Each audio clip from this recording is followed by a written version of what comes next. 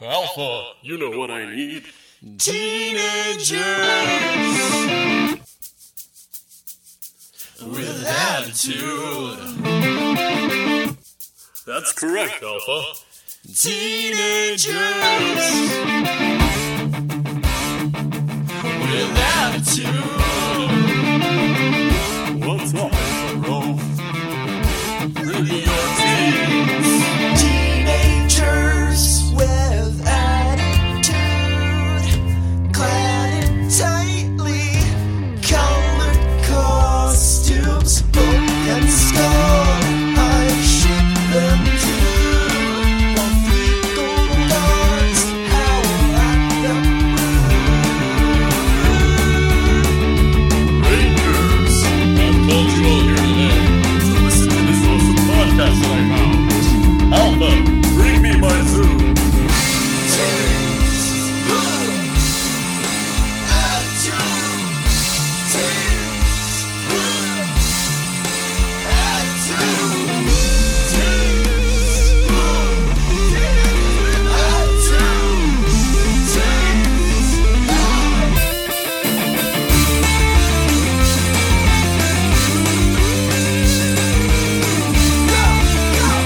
Hey everybody, welcome to Teenagers with Attitude, the show where a bunch of grown adults sit around talking about teenagers in tightly colored clothing fighting monsters, and boy, this show is really trying to make me like cops and ex-cops the last couple episodes.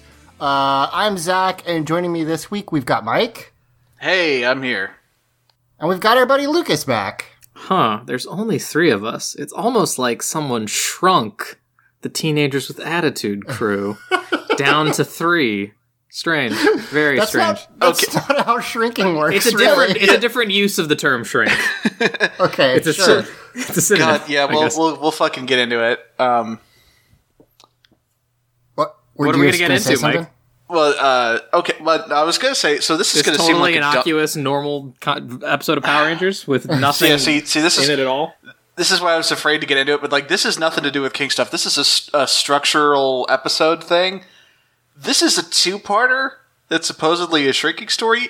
It's like the last thing that happens in part 1. It's like It a is. cliffhanger. It is. It's so not like part of the episode. I watched it. I watched the episode last night, and I finished it. And then when you asked Lucas if he could be on in our chat, and you were like, "It's called Shrinking," or "It's called Honey, I Shrunk the Rangers," and I was like, "It is? Oh right, I guess they do get shrunk at the end." I forgot.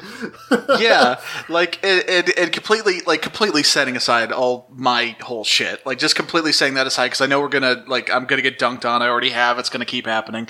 I'm waiting. Listen, I will dunk on you if the opportunity arises. That's correct. Structurally, this is really fucking weird. It's kind of like it actually reminds me of the episode before King for a Day, with like the cliffhanger for Tommy going into the Coliseum is right at the end.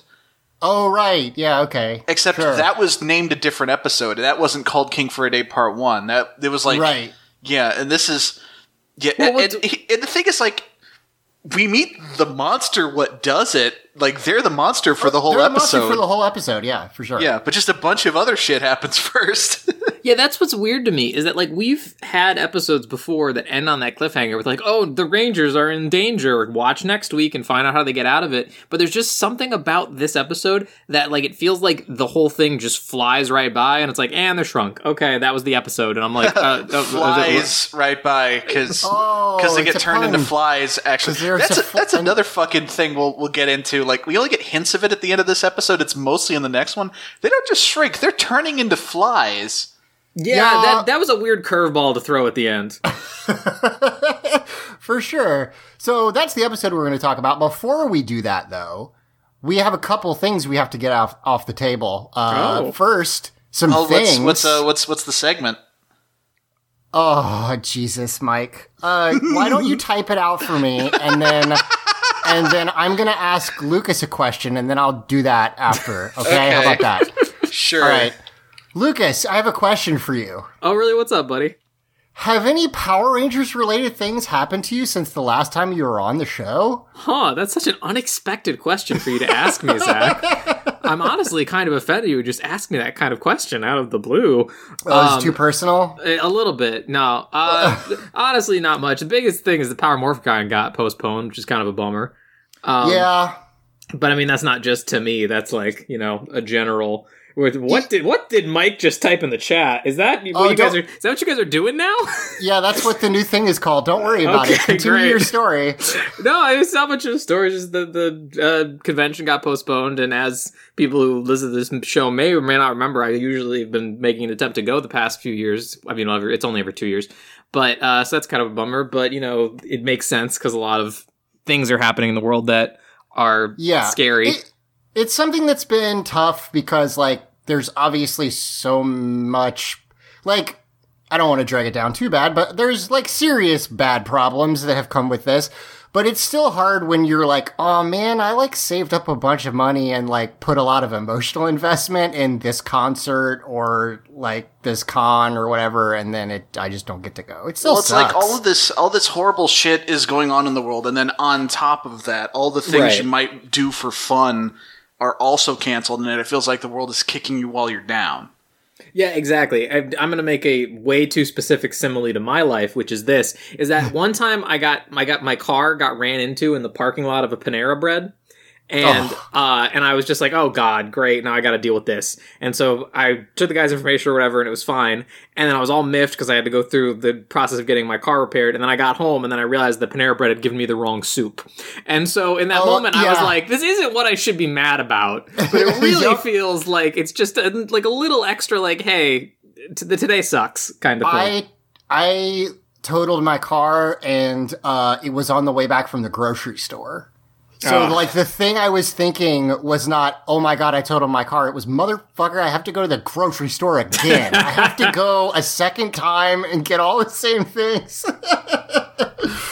So, yeah. I guess leaning into that, into the horrible shit that's going on, hang in there, everybody. We hope you're staying safe and trying to hang in there. We know it's tough.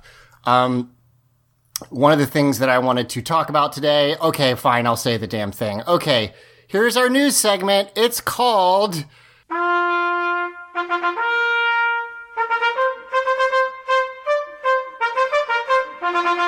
Turborfact Newsiominimal. There it is. Yep. Mike, are you happy now? I sure am. Good, great. I'm glad you're happy. No one else is. If there's one thing I will give credit to Mike as a podcaster is that he is committed to his bits and he will never let them die. And it's honestly such an admirable trait. Oh, thank you so much. I got two little news things I want to go through. One is sort of related to the COVID stuff.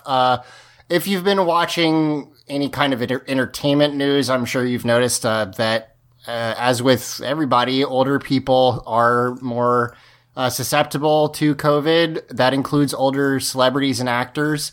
Unfortunately, actor Bruce Allpress, who played Master Fant in Jungle Fury, Power Rangers Jungle Fury, has passed away due to COVID complications.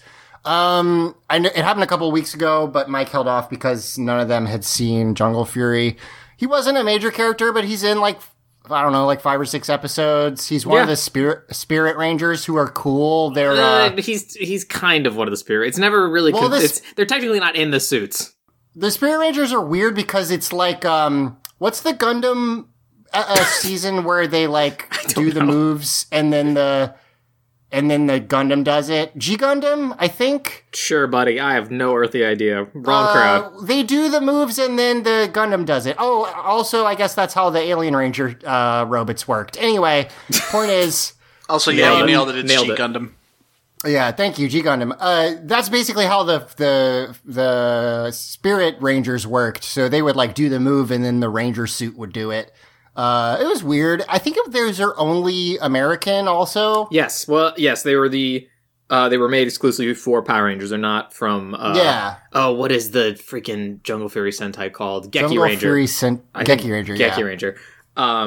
But yeah, big bummer. Jungle Fury is one of my favorite seasons. I think it's very overlooked, and it's a great season. It's one of my favorites. I think me and Simon have talked about it a lot. And those are cool characters. And if I recall correctly, he was great. So that's a bummer. He was 89. That's sad. So thoughts to him. Everybody, again, stay safe. And I guess just to avoid confusion, that was the thing for the last 2 weeks I've been alluding to happened, but no one on any of those episodes felt qualified to talk about because none of us had seen the season he was from.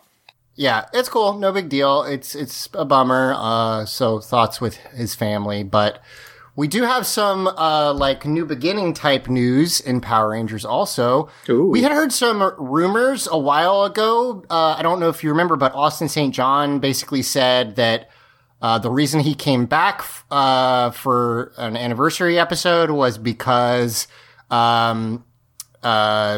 his buddy Jonathan Zatcher, I think. No, I can't remember. The producer who had been the showrunner for Power Rangers for a long time was leaving, and so he basically came back to wish him, farewell, etc. Well, Simon Bennett, who is a longtime showrunner and producer of New Zealand TV, has announced that he is going to be the showrunner and executive producer of Power Rangers heading forward. He is a guy who has been working in New Zealand TV since 2006. And notably, he has done 3 different shows that all lasted over 100 episodes, which is interesting because a lot of producers and executive producers just do like a bunch of different projects. He seems to specialize in working with the same thing for a long time, which seems like it'd be a good fit for Power Rangers. He's done, a soap opera called Shortland Street. He was the producer for 288 episodes. He has done a show called The Almighty Johnsons, which was a TV show in New Zealand where a bunch of New Zealanders turn out to be reincarnated Norse gods, which I have to check out now that I know it exists. That sounds like that could be a Power Rangers season, is the funny thing. And Outrageous Fortune, which is like another type of soap opera type stuff. So he's done some soap operas. He's done a little bit of fantastical stuff. And he was interviewed about it and said, so I'm executive producer, showrunner for Power Rangers, the US kids superhero show that's been keeping a lot of New Zealand film crew in work for a number of years. I'm excited to work with New Zealand writers developing the scripts, and I'm looking forward to casting local actors in the next season, a fair few of whom are likely to be, and then there is the name of a film school in New Zealand that I believe is an indigenous word, and I'm not going to try to say it, but yeah, so he's basically excited to work with New Zealand actors. There was a weird pushback on Twitter to that quote, even though New Zealand actors have been Power Rangers for like a good 15 years now, at least. Yeah. I don't know what that's all about. They've super been working in New Zealand for financial reasons for forever at this point. That's not going to change. It's just, listen, if anything gets announced about Power Rangers, there's going to be some part of the Power Rangers fandom that's going to explode Twitter being mad about it. And I'm sure like it was just like he's saying like, friggin' they hire some people from New Zealand, but they do hire in America too. Not that it matters. If you're a good actor, you get the job. I'm sure they're not only going to have New Zealand people. That would be silly. But yeah, so especially when some of the New Zealand people they've hired in the past are bad at hiding their accents. You watch Dino Charge, right, Lucas? Yes. It was so weird that they were like, one of you gets to be New Zealand from New Zealand. You get to be New Zealand. The rest of you have to fake it, but it's okay that you don't have to. I think it was. I mean, yeah, him. Do you think maybe it was because they liked the actor, but he couldn't fake his accent? So we were just like, it's possible. Okay, let's just change the script a little bit. Did they Xander from Mystic Force? Didn't they say he was straight up New Zealand? Or was he hiding it? I want to say he says he like comes from he's like from out of the country or whatever, but I don't know that they specifically say it. Yeah. I don't really care. It doesn't matter. It doesn't. No, of course it doesn't matter. Yeah. It's interesting that they do still try to say that it's, I mean, I guess, like, again, it's easy to forget because we're us, that this is a show for small children, and small children are easy to pretend that it's the US, and so I guess it's just not that big a deal. But also, I don't think it would really be that crazy if they were just like, oh, by the way, this episode, our season of Power Rangers is set in New Zealand. Suck it. Like, I mean, yeah, it's fine. They freaking went to New Zealand and Dino Charge, and it was like, Yeah, they did. a big deal. Yeah, that episode's hysterical because it's basically just a New Zealand, like a Chamber of Commerce New Zealand ad for 22 minutes. I mean, but hey, it's listen, fine. we've done New Zealand has done a lot for Power Rangers at this point. The True. Power Rangers can do a little for them. So that's cool. Power Rangers has had so many directors and showrunners and stuff, but like the executive producer role is often a very, very long run. Like there haven't been that many over the 30 years. I do not have a list, but I know that like Jonathan Zacher was there for like 15 years or something like that. So like it's cool to have a new so Twitter briefly was like, there were rumors going around that Power Rangers was about to get canceled. And I was like, what the hell are you talking about? Hasbro just bought it for like $100 bajillion or whatever Yeah. the price was. That would be People have been complete. saying that for years. Even if Nickelodeon wasn't interested in continuing the property, Hasbro would find somewhere else Right. to put They it. sunk so much money into it. They've set up this movie, all this stuff. Like, so it also sort of makes sense to go like, well, let's also, set up our own creative people and keep going that way. So it's cool. I mean, I've been enjoying Beast Morphers a fair bit. I still don't think it's quite as good as Dino Charge, but it's pretty good. I think it's gonna be really interesting that we're bringing straight up new blood into Power Rangers, because I feel like you're saying, like, it's changed a lot of creative hands over the years, but very rarely has that ever been someone who hasn't like worked on Power That's Rangers a in the good past. point. A lot of times it comes from like within the company or within the project. So Yes, so I think straight up bringing in somebody new is going to be really interesting. And like you said, I think Beast Morphers is doing a fine job being a season of Power Rangers. But it's definitely very interesting to me what's going to come after it, because with the Ryu Soldier adaptation, because because I think it's going to be the first one that from the jump was Hasbro. Right. I controlled. think Beast Morphers is kind of like what Wild Force was in the past, where Wild Force was Right. like started Half by and half. Saban, but then Disney Yeah. picked it up, and so like it still feels super like a Saban show, and then Disney like started doing its own thing with Ninja Storm. So I really think Beast Morphers is going to be like it's kind of a transition season. Not to say that's not like I'm saying anything bad about it. I just think if you like looking at the grand scheme of things, I think what they do next is really going to be interesting. Yeah. Yeah, I feel like a lot of these staff changes that we're hearing about, because we have been hearing about a few of them, I feel like part of it is Hasbro maybe would like a clean break to kind of make it their own thing. Yeah, it's a thing that happens a lot of times when franchises change hands, be it sports franchises or entertainment franchises, and it's always kind of a bummer because good people lose their jobs and stuff like that. But hopefully it means they're realigning for a better a thing that they want to put more stuff behind, basically. So we'll see how it goes. I'm excited to see. Yep, I definitely think it's going to be interesting to watch where we go from here. I mean, listen, Dino Nights, I'm ready. I'll do it. I'm excited. Is that the actual name, or do we still no, just they not have haven't. a They proper haven't name? given it a name. That's just what fans are calling it. Fans are Okay. calling them that because they're dinosaur-themed nights. It's fine. I don't know what they'll call it, but it works for now as a placeholder.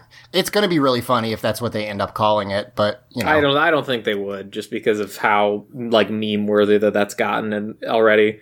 Although whatever it is, I hope it's not to get into this whole thing. I hope it's a better title than Beast Morphers, because I still think, as much as I like the show, I think that is a weird name. Beast Morphers is so weird because I think I've mentioned this before, but the only Sentai I've watched all of is oh my god, what is the Beast Morpher Sentai?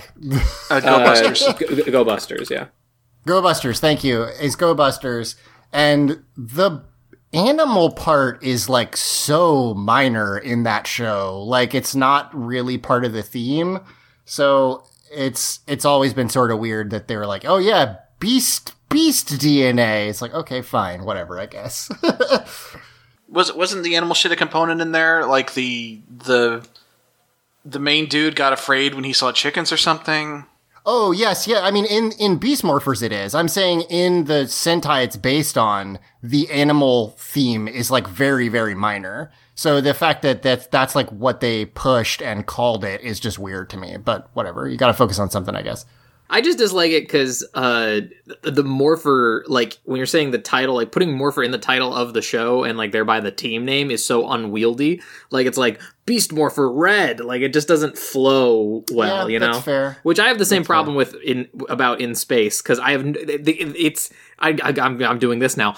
In Space, it doesn't make any sense what the team is called, because they say, like, Red Space Ranger or whatever, but they never say, we're the In Space Power Rangers? I guess they're just the Space Rangers, but I it's agree. weird. So in my very limited experience with Toku, I feel like that's just kind of a thing Toei does, is to have a secondary theme that unifies everything and just kind of doesn't comment on it. Like, Zyuohger has that whole cube thing, and, like, other than the fact that, like people don't really call attention to the fact much that the animal world is full of cubes, No. and the Zords are cubes. Yeah. There's just cubes everywhere.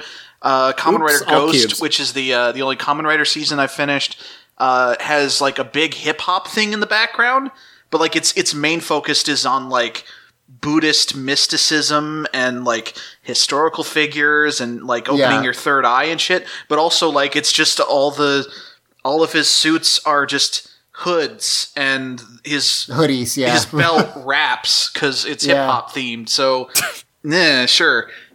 Yeah, fair. They always have, like, 3 themes or 4 themes or something. But anyway, so yeah, I'm excited to see what they do with the Rio Soldier. So, anyway, let us move on to the episode. This is season 1, episode 16, Honey, I Shrank the Rangers, part 1 of Power Rangers Turbo.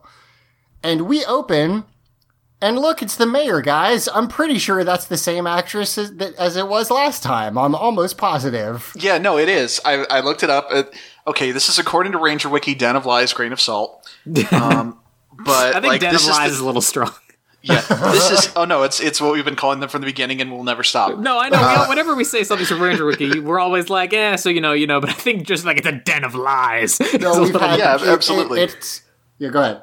But what I was gonna say is this is the same uncredited actress who played the mayor in the Brick Bully episode back in season 3, and in the fake out not season finale Doomsday all the way back in season 1. Yes. Yep. Oh, really? From that far back? Wow. Yeah, so she is. Again, I don't know if there's been another person who's popped up to play the mayor at some point. But yeah, this lady has pretty I assume she's an uncredited actress, but they kept bringing her back, so maybe she's just a member of the staff. Could be, They or always like had somebody's around, wife because or something. sometimes Yeah. that happens. But I don't know. That's really So- cool, though. I like that. So she is giving a speech. It's some kind of cleanup day. Oh boy. Yeah, this is it's back to that good old fashioned Power Rangers kind of Earth Day. We gotta go to the park and pick up litter, and there's so much fucking litter to pick up, you guys. We Yes. gotta get teams. We're gonna clean up the city. Oh yeah. Apparently, the residents of Angel Grove are just horrible litter bugs. Yeah, well, this is weird to see through the lens, and this is another. This is a 1-2 punch of going back and looking at this as an adult, and going back and looking at it as a hyper political leftist, fucking asshole who spends too much time on Twitter. But to look at just the sheer volume of garbage that they have to throw on the ground to make it look like, yes, this is what the problem is with the environment. It's all the trash that people are throwing on the sidewalk. It's all on the individual, that whole thing. And like, I won't go on the whole spiel, but like, this is a very 90s thing of just like, go pick up litter. That'll solve the problem. Yeah. So, in any case, we've got this pickup day or whatever. Everybody's excited to get out there and clean up some litter. I would say too excited. A little bit. Well, here's the thing. They're all in teams that we find out. Like, each of the Rangers has like a team of children with them. Each of the actual teenager Rangers each have their own team. Justin is on Adam's team. And the idea is that whatever team gathers the most trash, so it's actually like who gets the most garbage and brings it back to the Gym and Juice Bar, because that's where, all of this is going to end up, because where else would it go, is going to win prize money for the charity of their choice. Right. And what's weird is Adam's team apparently hasn't necessarily settled on what their thing's going to be, because there's going to be some discussion of like, me and Carlos, we want to build a new soccer park, but Ashley wants it to be like a training ground for cheerleaders, and it's like, couldn't you do both? And also, aren't y'all at the high school? Yeah, y'all have a it's field. Weird. Well, I don't know. Maybe they want something for the little kids. Well, the other thing is, like, so here's another question. All of the Power Rangers are graduated. They're not in high school. Right. But they still, and that's fine. I'm not saying you, like, stop doing, good works when you quit high school, but they are, like, doing a lot of high school stuff still, and also hanging out with children a lot. And I don't know, it's a little weird, but whatever. I guess it's fine. Is this technically, if they just graduated, is this technically their summer vacation? It's a good question. They're all working, though. Like, yeah, they all got jobs straight out of high school. Like, none of them are going to college. None of them are taking a break. Yeah, but they're all working. Yeah. I guess maybe Tanya said that was an internship at the radio station. Don't worry about it. So anyway, I am noticing like kind of the goofy pomp and circumstance of like the mayor walks up to the podium holding a broom, pantomiming cleaning up the park, and there's these two ladies like crashing trash can lids like cymbals as she walks up to the podium. That was funny. It's cute. On the one hand, it's kind of realistically the kind of goofy schmaltz you'd get out of a small town ceremony, but also like Angel Grove isn't a small town. No, it's supposed to be a pretty big city. But yeah, so Adam and Justin are picking up trash. Wait, hang on.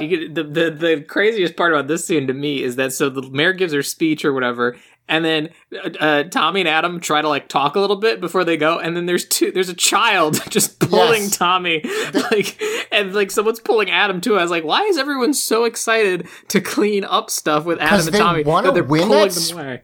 They want to win that prize, but yeah, that is cute. There's a little kid who like drags Tommy away, and it's cute. Yeah. So yeah, they're picking up trash. And what's weird is they're not just cleaning up the park; they're running around the entire city gathering garbage. Like, we see Justin and Adam loading trash bags into a pickup truck, and they're in like a suburban neighborhood somewhere. And as you pointed out, there's like loose garbage everywhere. It's wild. I don't know what happened. It kind of looks like they're picking up debris. Like maybe there was a hurricane that we didn't see. This is the kind of shit, like I had a flashback to that season 1 environmental episode where Trini had everybody clean up the park and they all had like matching jeans and t-shirts and shit. Yeah, it does feel very similar to and that. Just like you could tell that like the prop department just bought a bunch of newspapers and then crumpled the pages and just tossed them around, and there's just a sheet of trash covering this field. Right. So Bulk and Skull are there with Justin and Adam, because why wouldn't they be? I cannot explain to you what my brain did when I saw the camera panning and then it was at monkeys, because I was like, what? Huh? Oh, yeah, that's a thing that happens, huh? Right. Yep, Actually, this is wild. So it's been a while since I watched part 2. I only rewatched part 1 for this. But like, doesn't this 2-parter end with them becoming human again? Oh, does it? Yeah, I think it does, because that's also... They can be invisible? Isn't it only going to happen for like 2-3 episodes? Like, not very long at all? Yes. But yeah, so so you had your fun, Bulk and Skull are monkeys, I guess, for some reason, which is always it's good time. That sometime soon we're gonna be able to stop explaining what the fuck is going on with Bulk and Skull in case anybody's jumping into the episode. Yeah, because I get it. Like, if you're actually following along with us and listening to every episode of the podcast or watching every episode of the show along with us, because some folks do that and we appreciate it. Like, if you're not doing that, though, it's very weird when we talk about these chimpanzees, or we just start talking about Bulk and Skull, talking about, like, their schemes to turn into humans, and it's like, what? Right. So, as always, Bulk has a completely wild logic leap to get them to become humans again, which is that if they pick up the most trash, everyone will know that they're humans. I don't know what you're talking about, Zach. That's bulletproof. Have you all seen Happy Feet? Yes, of course. No. In Happy Feet, the part of the plot is that the penguin dances so good that humans realize that they must be sentient, so they stop fishing. That's a part of that movie, huh? That's the level of, like, logic leap we're talking about here, because they're just like, yeah, if we get the most trash, then everyone will know we're humans, and then they'll go get the Power Rangers who can change us back into humans. Okay, here we go, break. Well, Great job. What's great is the logic is always, if we do this thing that chimpanzees shouldn't be able to do, people will notice that something's up, and the Power Rangers will figure out, oh, these are secretly people who've been changed into monkeys by aliens. The thing is, they're constantly doing things chimpanzees couldn't do, and no one bats an eye. Yeah, like, they work for Lieutenant Stone. Like, if something was gonna happen that was gonna tip you off, it would be that. He lets them play chess at one point, and no one's Yes. like, wow, monkeys who understand the concept and rules of the game of chess. How amazing. Okay, that shit is wild, because, like, with their established characterizations, I don't buy that Bulk and Skull would know how to play chess when they were people. I think Skull would. Skull would know. Oh, Skull might, yeah. Skull might, if you buy our Skull secretly smart theory, but, like, He's a great with pianist. the way the show wants us to, like, view them, they're supposed to be just dirt stupid. To, like, it's just, and it's not to imply someone who doesn't understand chess is stupid. Like, I don't want to accidentally imply that. But, like, No, but, I don't buy that these guys would play chess. It's more that they wouldn't go out of their way to learn chess, I don't think. I could Yeah. definitely imagine a scene of, like, Skull trying to teach Bulk chess, and Bulk doesn't Oh, that would be understand why, good. like, the king can only move one square or something, or why the knight has to move in such a weird pattern when knights are cool or something like that. I could see that happening. I could also see this. But in any case, Lieutenant Stone shows up, and there's kind of a cute thing where he's like, how come you guys always leave when I turn around? And I was like, aw, they're his only friends. But also, they're monkeys. Also, they're monkeys. Like, maybe, yeah. Bearing in mind that he doesn't know what we know about them being a people, like, you should know not to look away. Oh, no, he should not be in charge of these animals. That's just a No, fact. that's clear. My wife has corrected me because I keep calling them monkeys. They are, in fact, apes. Chimpanzees are apes. Yeah, okay. If you want to get technical, Zach, like, if you want, like, listen, I don't find myself to be a particularly funny person, but monkey is a funnier word than ape. And Monkey so is a funnier word. For the sake of comedy, I'm using the word monkey. Eric, put in the clip of King Koopa from Mario Brothers saying monkey. Please do that. Monkey. It proves my point. Sorry, go ahead, Mike. Oh, I was saying that monkey's a funnier word to say, ape is a funnier thing to call someone. True. Yeah. Hey, how come Diddy Kong is a monkey? Is he not related to them? No, I don't they're- believe it. No, I don't believe so. they're just friends. Yeah. Oh, okay. All right, fair enough. Anyway, so Donkey Kong And listen, I know and- the knee-jerk reaction on this podcast is to be like, oh yeah, friends, and then just imply they're secretly gay. Diddy is a child, okay? Diddy's a Fuck off. baby. Yeah. Wait, no, he's that's small. Baby Kong, Kitty Kong, excuse me. Right. Sorry. Yes, you he's can a be baby. more than one age and still be a child. And we know that this podcast has a hard stance on Kitty Kong. Yes, we hate Kitty Kong. So anyway, Jesus Christ. We see Diva What, talks. Zach? You don't want to get into the age of monkey consent? No, I don't. So it's different between apes and monkeys. Anyway, so Diva Talks is in her fucking thing that's underwater. It's called a submarine. Thank you. She says, here's what's going to get cleaned. It's your clocks. Haha. And then Elgar pulls out a clock and he was like, great, mine was dirty. Thank you. I appreciate it very much.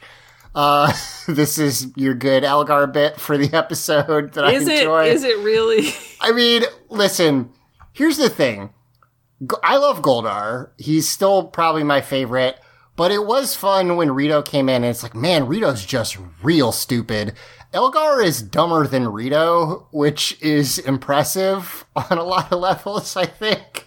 Yeah, no, you're right. I get it, but it's just like Elgar is approaching like the Looney Tunes, like Tiny Toons rule of stupidity, where he's so dumb that he can like cause physics to break because he just doesn't understand how things are supposed to work, basically.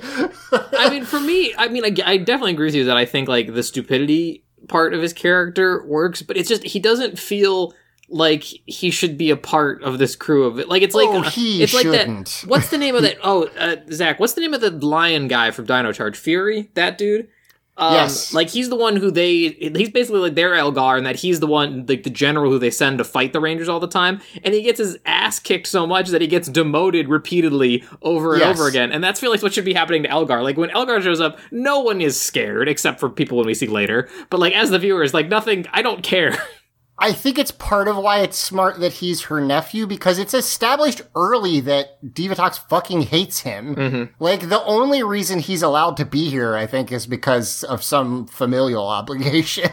Yeah, it is nepotism. Let's not be... It's absolutely nepotism. He is completely incompetent. Space runs on nepotism. That'll be reinforced over the course of the show. Yes. Although, I think there's also the factor of Divatox can't really get anyone else. Like, I feel like something she's lamented on a lot, despite not having been here that long so far. And this was also something that King Mondo yelled about, and also something that Zed and Rita both yelled about, is just, when you're an evil space conqueror person, it's kinda hard to find good help, because in this universe, like, there's too many fucking superheroes, and people don't want to fight them. I mean, I guess she picked up Porto between the movie and the show, but I don't know if he counts as good help. The other thing is he's fine. The other thing is that Earth seems to be like they sort of go into it, and they go into it more in the comics, but like their reputation is so stained after being on Earth for a while and failing to take it over that like people don't want to work with them. So yeah. I mean, that's in the show too. I mean, when her Rita's dad shows up and is like, "I run a galaxy, and you can't get this one freaking planet, Zed. Are you kidding me?" And he just says, "It's not worth it. Goodbye." Yeah.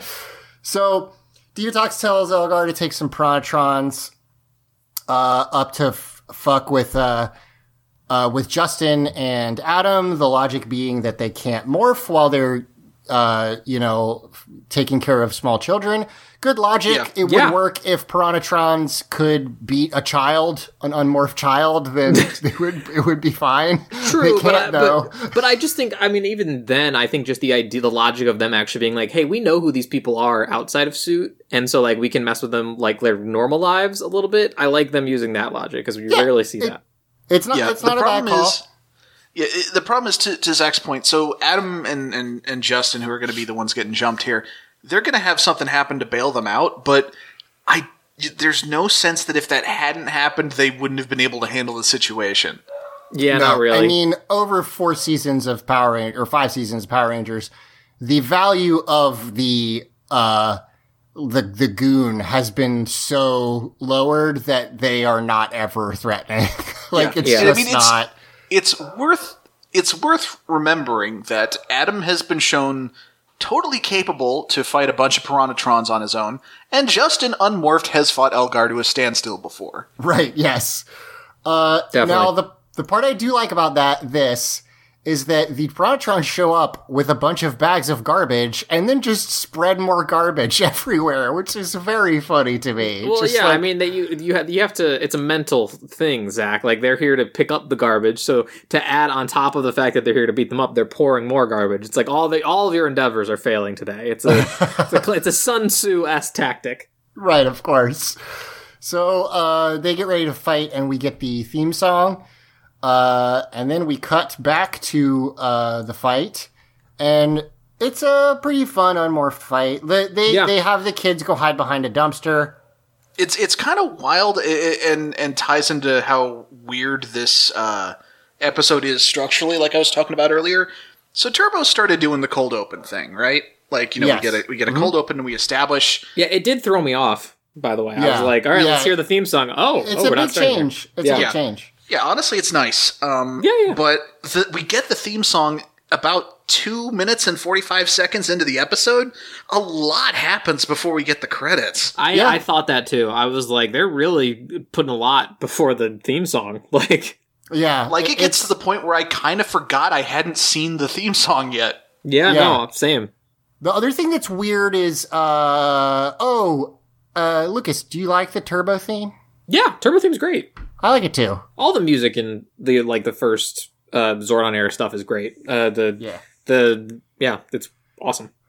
I like it too. So, in any case, the other thing to point out in this fight, which again, Adam is fucking kicking ass. Adam gets to really shine in this. Johnny fight. Young Bosch is so good at martial arts. Oh, it's and awesome. It's sad that he's leaving soon.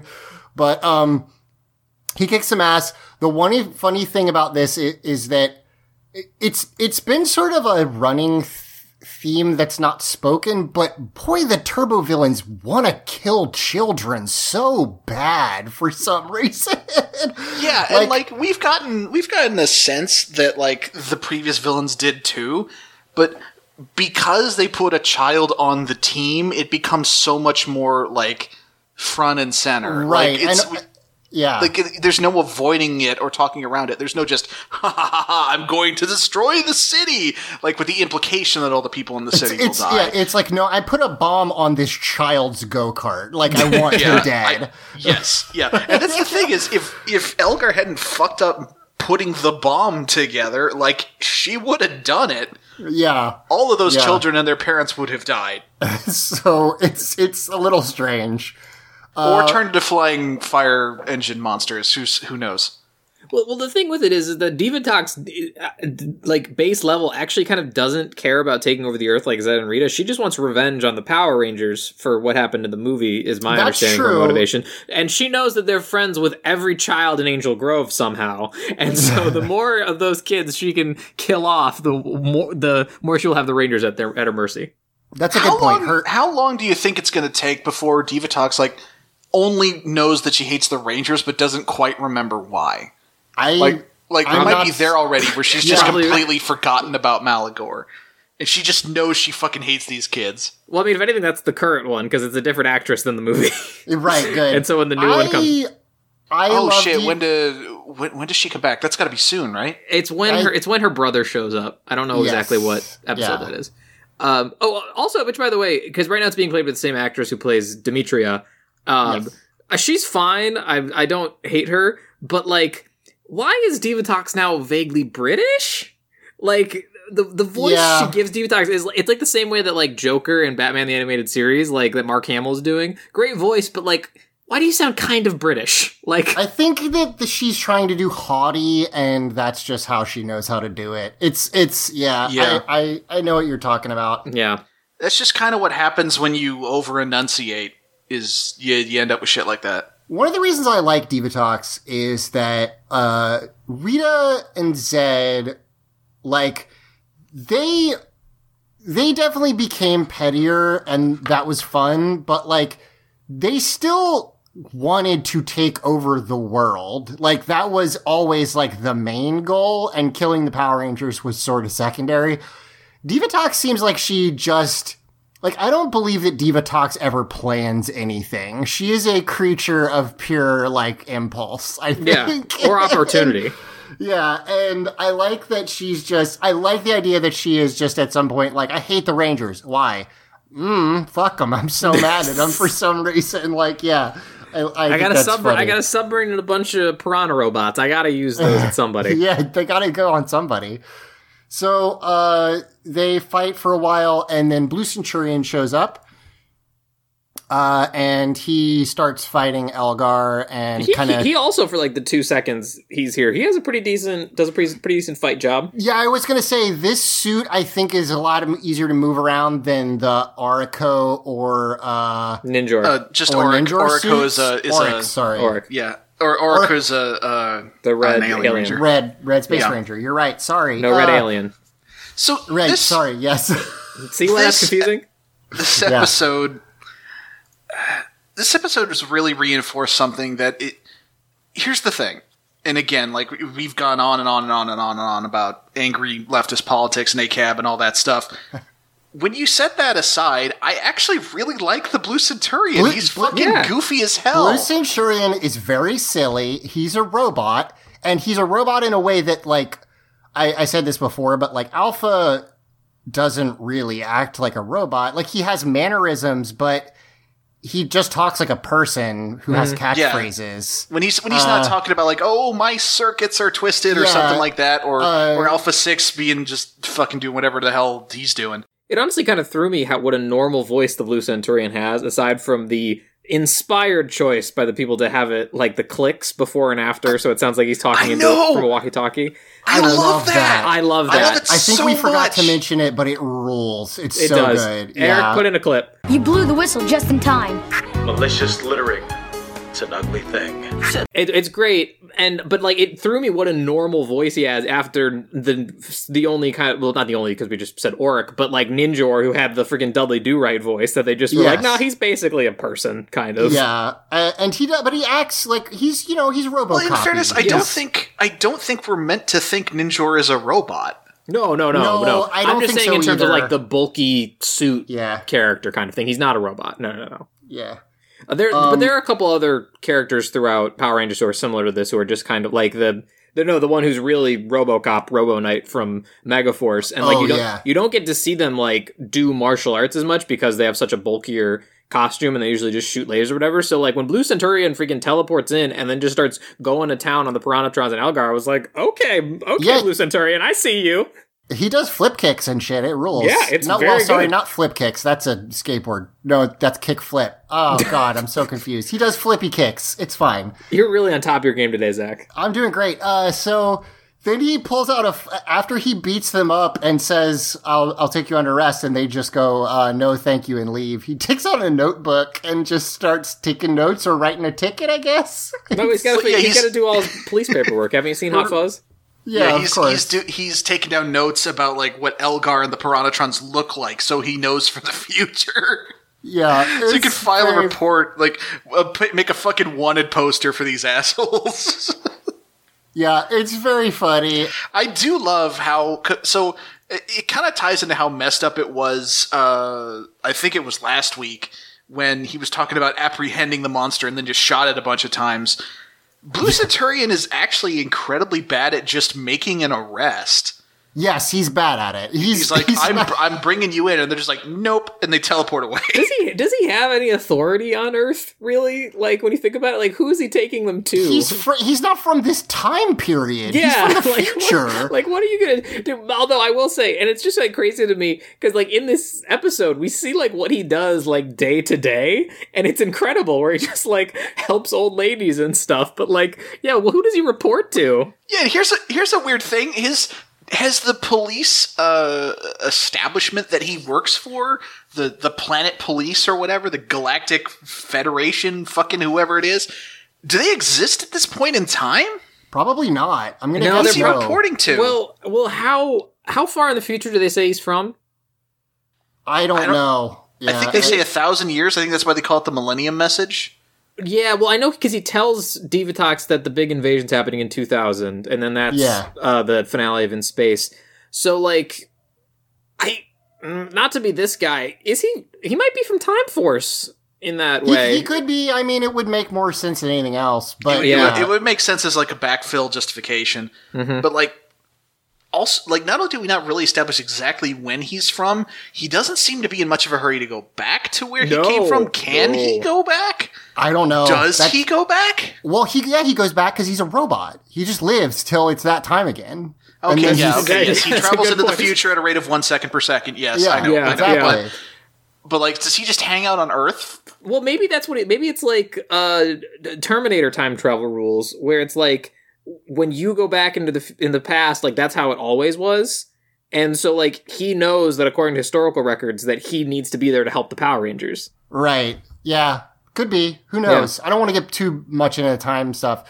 What I will say about Blue Centurion before we move on is that we've talked again about the cop stuff and blah, blah. However, the reason I think it works for me so well is that like he they put the effort into showing him do shit like help people across the street and like yell at someone for littering and stuff. He is not just a cop who just shoots bad guys. Like, he does all the weird little municipal things, and that is why I think it works for me. Yeah, if you're going to tell us that he's like a super cop and that makes him this paragon of virtue, it does help to commit to the bit. Yeah, and have him. So that's what I was going to say is, like, he actually says the reason he was busting them was not because they were attacking children, but because they littered a bunch. Yes. So that's why he showed up to bust them. I wish they had expanded on that concept more. That'd have been an amazing bit if, like, they're fighting a thing. It's like, we need help. We need to summon Blue Centurion. And then they just do, like, a small municipal crime, and then he shows up. Yeah, they, like, step on some grass. And then after he kills the monster, he fucking arrests the Rangers. Yeah. So we cut down to Divatox, and she's pissed off. She spits like a potion on the floor or a drink on the floor, and it's acid, I guess. I still don't understand what Divatox's deal is, because I thought she was just a lady, but then she has like lightning powers, I guess. Well, she's supposedly, I don't think this has been confirmed, supposedly Demetria's sister, so she's some kind of alien. It's super heavily implied. I don't know if we get the confirmation by the end of the season, but it's definitely what we're meant to assume. It's pretty blatant. It's like, if you're not gonna, if Power Rangers couldn't connect the dots, like, come on, it's right there. So then they do another little bit of establishing her power, I guess, which is that Elgar is like arm wrestling people, and he says like, haha, 1,000 challengers, and I still won. And then Divatox, beats him while, like, not even looking at him and sort of monologuing. And while berating him for his failures. Isn't that establishing her power, or is it establishing Elgar's power? Well, good point. It could be both, yes. And by extension, the Piranhatron's power. Yes. So it's weird because we always get the sense that for every villain, they have theoretically been their own most powerful soldier. Right, and they never go do things. They never, like, very, very rarely. We saw Lord Zed beat up Tommy that one time. Like, Zed kicked the shit out of Tommy, and we've seen Rita floated around on her penning farthing and shot lightning that one time. And King Mondo, King Mondo's gotten into a couple of scraps, and like he held his own. Yeah. He also beat up Tommy. That's the thing. Maybe we just I guess we're running out of chances to have that. It's going to be too late to have Divatox beat up Tommy. You know, the tradition is broken, I guess. Yeah, I don't think she ever gets in a fight with anybody, and I mean that's just a convention that happens with a lot of the main villains in all the shows, is that they just kind of sit and plot and send monsters, and then occasionally they'll get in fights, and that's when it's like the coolest, when it's like, oh, they freaking fought a guy, like, yeah. But it feels like such a waste to never have that fight happen, honestly. They do it more later, I think, depending on the bad guy. Yeah, definitely.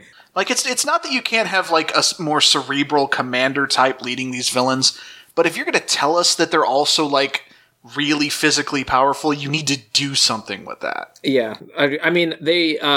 I think just like on a purely storytelling thing, not that Power Rangers always cares that much about its storytelling, I guess they don't want, like, because if the villain shows up to fight the Power Rangers, like, either the Power Rangers need to win so the show can keep going, because there's no reason the main bad guy wouldn't just kill them if they could.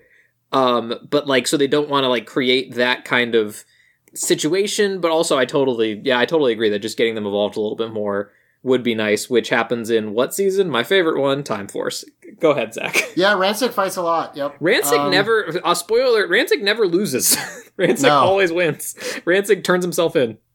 So, in any case, she's just frustrated and basically says, like, there's gotta be some way to get rid of this Blue Centurion and all the Rangers. We cut back to the Blue Centurion. Yeah, well, what she says exactly, which was weird to me, is she says everything was going fine until he showed up. And I was like, was it? Was it really? Not really. Yeah, was he that big of a paradigm change for you? So, Blue Centurion says, is like still at the park, and he's like, finally, everything is calm for the moment.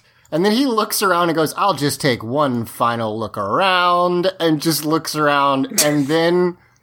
It's like a comedy sketch. This big fly shows up and starts buzzing, and it lands on the back of his neck. And basically, and it's worth noting, like, this isn't the monster. This is just a fly. Did you guys not think that this was part of Divatox's plot? Like, that this was going to turn out to be a monster or something? I sure did, yes. Yeah, it's just a fly. It is just a fly. It's just a fly, and apparently Blue Centurion, the future space police robot, his big weakness is, like, loud noises next to his circuitry, I guess. Yeah, the buzzing apparently does a specific something. high-pitched frequency. Yeah, and that high-pitched frequency just so happens to be the beating of a fly's wings. So it screws him up, and he, like, moves around all herky-jerky for a little bit. Adam wipes it off him, and he walks away. Unfortunately, Divatox saw it through her periscope, and she goes to Porto and is like, hey, I need the Shrinkasect to go ahead and get ready. So they open the doors to where their bad guys is, and you just see a little fly, which is great. And it flies out and turns into the monster. A perspective shot where we see, like, from Shrinkasect's perspective, flying around the arena. Like, they swoop the camera around the periscope and in the subcrew's faces, and that's kind of fun. And then he just appears, and what the fuck is with this guy's design? So does he weird. actually show? Oh, he does. Yes, He does, okay, he pops up.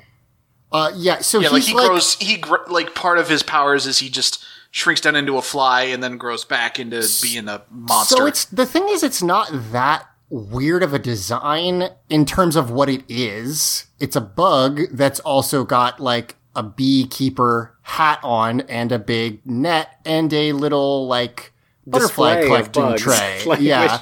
It's not that crazy, except that it looks wild. Yeah, Like, it's honestly something that I feel like won't translate to podcast well, because it's, like, hard to describe why it looks off, but something about it is when you look at it is like, oh. Well, a lot of it is that so when I said it has like a beekeeper mask, instead of being net, it's like pieces of plastic. Like imagine it's like the mask to a football helmet. Yes, imagine a football helmet blown up really big. The problem is it's not made of stiff plastic, and also he has antenna. So his antenna and this like mask just wobbles constantly, and it's really goofy looking, no matter what he's doing. They're like, hey, go screw up the Rangers. And he's like, okay. And then he gets small. And, in the best special effect that's ever been on Power Rangers, he picks up a soda can and flies it away, which I'm pretty sure is literally just they put a fishing line on it. Not even a question. But it's a soda can she's put a bomb in, obviously. Yes. Sorry. And she says, put that with the trash so it'll blow the Rangers up. Yes, of course. So, is everything okay, Zach? Well, I was trying to close the door, and hold on, give me 1 second. Yeah, go ahead, man. Eric, you can cut this out. No, he can't. So anyway, I like telling Eric to do things, okay? I edit my show, so I like to be able to tell someone to do things.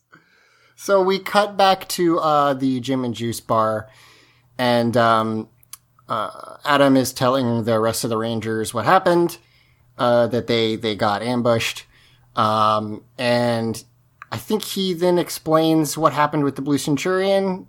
Pretty sure. No, he doesn't. He just says, yeah, the Piranhatrons appeared out of nowhere, and the kids were there, and oh my gosh, it was so scary. We cut over to Lieutenant Stone and the monkeys. The monkeys say they're tired of playing chess. Now, y'all were talking about this earlier. Yeah. I have to admit that I figured they were just sitting next to a chessboard and, like, slapping it, but now that I look, the pieces that they've captured, like, I'm pretty sure they're playing. I'm pretty sure they're actually playing says, chess. I'm tired of playing chess. He says that. Yes. Yeah.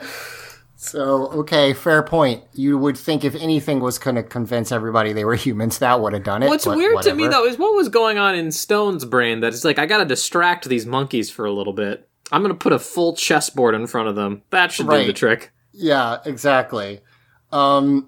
Now they're like, okay, so I will say, just based on watching, looking at the chessboard, you get the sense that, and I feel like this confirms a lot of what we've been saying. Bulk is clearly playing more aggressively, but Skull is winning.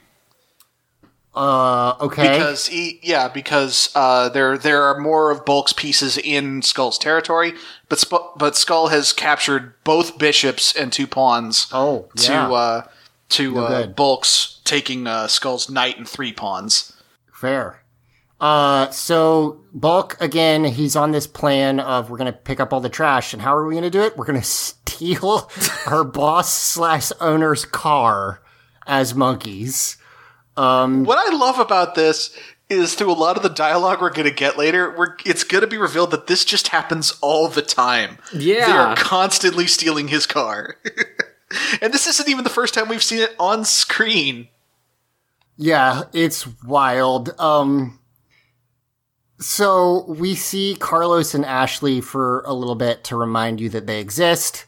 Which they're also fine. volunteers. This is to establish that they're the kind of kids that would become Power Rangers because they help in the community. Oh, I wanted to, while we're here, I wanted to mention that there is a piece of information on Ranger Wiki that it basically, there is a script. You can go look at it. I don't know how legitimate it is. But there's a script for an episode called Rangers in Concert that was supposed to take place here instead. And in it would have been Ashley, Carlos, and Lieutenant Stone's niece, Jenny, as the 3 new Rangers. So I guess... Yeah, we talked about this a bit last time, about how Jenny was sort of her name was originally going to be Ashley from the sound of things, and then that got changed, and then again she got dropped. She was going to be a Ranger. And it makes that episode feel awkward because there's a lot of setup for her to grow as a character, and then she just vanishes. Yeah, I don't know what the deal was. I don't know if the actress passed or what, but... Who was going to stay if there was those are the 3? Because I know that's Justin... a good question. Yeah, presumably they still would have introduced the 4th one on the bus. Oh, okay. Like they wound up doing with the last 2. Right, gotcha. That makes sense. Oh, this says this episode, Rangers in Concert, introduced Tanya's intern at KGV named Michael, who would have been the 4th Ranger. So there you go. Oh, there you go. Oh, okay. What's weird to me about this scene where we get a Carlos and Ashley cameo is they're not wearing their color. They're not wearing the green and yellow. Like we see, I guess they have been doing that, huh? They've been kind of. I feel like I've seen. Like Ashley's cheerleading uniform is yellow at the very least, I think. Sure, yeah. I do want to say, finding out about this Michael character, because this is something we talked about with the Jenny thing last week, was how interesting it would have made things to have one of the New Rangers be a relative of Stone, and it would have gone more to have all 4 of the New Rangers be related to the previous cast in some way. Not familiar related, but just they know somebody, so they didn't come out of nowhere. Because as I understand it, the next 2 Rangers, they're just going to kind of show up from out of town, right? Yeah. They're just going to kind of appear. They save Tommy's life, but he doesn't know them. Yeah. So anyway, at this point... the Shrinkasect tries to get into the Jim and Juice bar with his can bomb. This is so great. This dude, we're going to find out later that he has the ability to shrink things. It doesn't occur to him to shrink the detonator smaller to make it easier to carry inside. Did we say that he can... I think we skipped the fact that he can grow and shrink. No, we said that. We mentioned good. that. The thing is, we're not actually going to find out that he can shrink other stuff until the end of the episode. That is true. So, all we've seen right now is that he can shrink himself. So he runs into the fucking door and then gets big again, and it's hilarious. It's like a fucking bird slamming into a window. It is, yeah. It's not that we don't know that the villains are incompetent, but when they literally run into glass doors, it's just so funny to me. We missed a little bit of dialogue that I kind of want to... okay, go for it. I don't want to miss. When the monkeys disappear, Lieutenant Stone's like... God, it's so hard to... He turns to Carlos and Ashley's like, it's so hard to keep an eye on those fucking chimpanzees. They're like teenagers. No offense. And then he runs off. And I said to myself, which was, no, Lieutenant Stone, it's more like they're wild animals that need to be constantly looked after by someone who clearly is not you. Also, again, I know that Bulk and Skull weren't super popular. It still really bothers me that no one is like, gee, has anyone noticed that Bulk At and minimum, Skull- we know that they have loving parents. Yeah, it's If just nothing else, their family should wonder where they when went. he said that, I thought he was going to be like, wait, hold on a second. But no, of course not. So anyway, Bulk and Skull run out. Bulk has the keys in his mouth, which is real funny. And Skull picks up the bomb can, and they get into Lieutenant Stone's car and drive away. And God, it's just, you got two monkeys driving a car in this Power Rangers episode. Well, what's crazy to me about this scene is that, so Bulk gets in the driver's seat, and there's a bit where, like, Skull's like, I thought you said you knew how to drive, because you just see the monkey, like, turning the steering wheel, and it turns the wheels. And he's like, yeah, I did when I used to be able to reach the pedals. And I was like, oh, ha, ha, ha, ha. Like, Stone's gonna come out and catch them, and that's gonna be the end of this bit. And then, no, the car just starts moving like he could touch the pedals. Inexplicably. That's a good question, because They literally say, I can't touch the pedals, and then that doesn't cause a problem. He's still got that clown magic. yeah, he's It's got true, to. even no matter what form he takes. I was Yeah. expecting like at least a dub line that like Skull was under there controlling the pedals or something, but no, it's Yeah. just, Yeah. I like that they have Bulk and Skull through their dialogue and through like the monkey like pantomiming. They make a point of being like, I know that the first priority is fastening your seatbelt because it's a kid's show and you have They to be fasten clear their about that. seatbelt belts and check the mirrors. It's cute. it is good. They drive off. I'm honestly kind of shocked they didn't have a joke about Bulk talking about putting his hands at 10 and 2. They shrink. The Shrinkasect gets back up and gets ready to try to go through the door again. At which point, Lieutenant Stone opens the door into his face. He gets slammed and falls back down to the ground. Lieutenant Stone literally doesn't notice there's No. a giant monster there, which is hysterical. Shrinkasect. The landing for the entrance must be like elevated because he falls like down off screen. Basically, it's so fucking funny. I love any time in Power Rangers when the villains are so like the humans like don't even notice them because they're so bad at their jobs. It's always very funny to me. But yeah, you're right. At this point, Mike, as you said, he yells at Bulk and Skull. Again, keep in mind, two chimpanzees that live in his business, or maybe at home with him. I don't know. And he What a says, sentence. "What have I told you two about driving?" So I guess this has happened before. Oh boy. Shrinkasect gets up and he's like, oh god, my head, I should go back to the drawing board. This is not working so well. And then he turns into a mouse, into a bug and flies away, defeated by a door twice. Just incredible. Also incredible is Bulk and Skull driving and Lieutenant Stone literally chasing them on foot, which is very funny. What's even better is like, so as Lieutenant Stone realizes they're going to get away, he sees a little girl come up on a bicycle with a pink, a purple bicycle helmet and pink tassels coming off the handles of the bike, and he's like, "Hey kid, listen, how much to borrow the bike and helmet?" And she's like, "What you got?" He's says, immediately ready to shake him down. Yeah, he pulls this like $20, and she says, "Make it 50." And like, I- fucking love this girl's hustle. Yeah. Holy shit! I love the overly savvy small child. It's very funny. I also, What's great is as he's forking over the $50, he's like, "It's highway robbery," and then just bikes away, mumbling, $50 fucking bucks. God damn it! there are certain things, like, listen, Power Rangers comedy is like dumb slapstick comedy, but there's a reason that shit's stayed around forever, and Sometimes it works. There are certain things that will always be funny to me until the day I die, and one of them is a grown adult trying to pedal a very small bicycle. because Very good. he just can't fit, and it's hilarious. It's so tiny. Let's take a quick break, and we'll come back and finish up the episode. Sure. Yeah, sure. We were pausing in this dramatic car chase, but all right.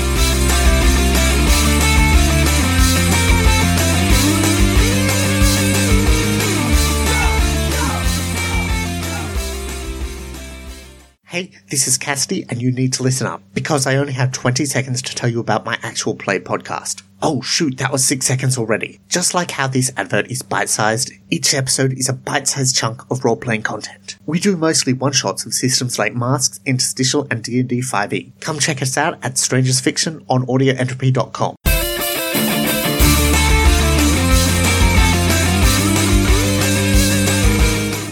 Welcome back. So now we get the best scene in the whole episode, which is Blue Centurion helping a little old lady cross the street because it is a dangerous intersection, and he is programmed to serve and protect.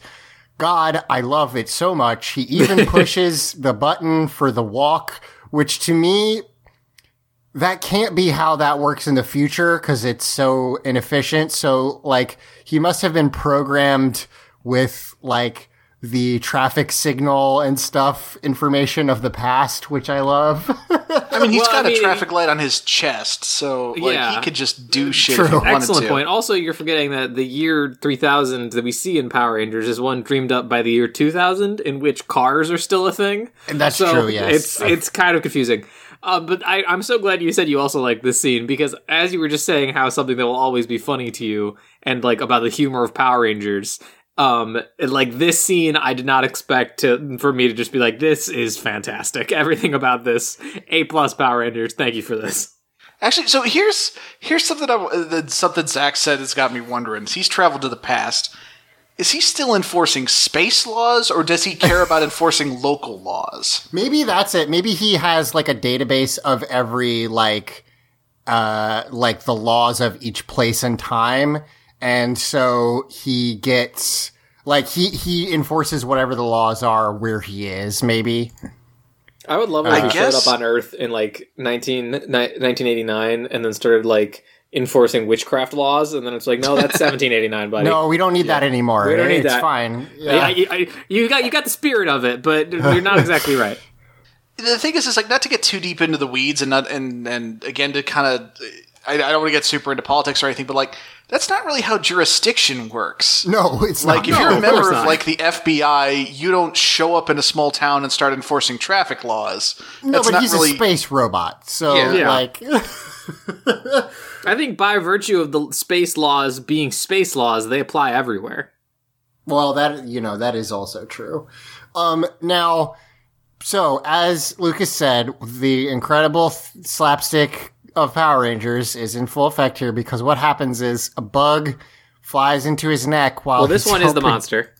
This one is the monster. You're right. Sorry, the monster shows up, sees him, and it flies into his neck while he's trying to help this little old lady cross the street. Yeah, it's worth noting that the regular-ass fly just landed on his neck. The monster flies into his helmet. Yes. He gets up in there and starts deliberately fucking around with shit. He says unauthorized entry into the system, and then we get a wide shot of, I'm sure, a stunt double. It must be. It's definitely a stunt double for the old lady, and this is absolutely sped up footage. Yes, and the Blue Centurion is dragging this old lady around while he, like, twirls and flails, and he's, like, whipping her around. This poor old lady. It's so fucking funny, though. It is funny. It's just good.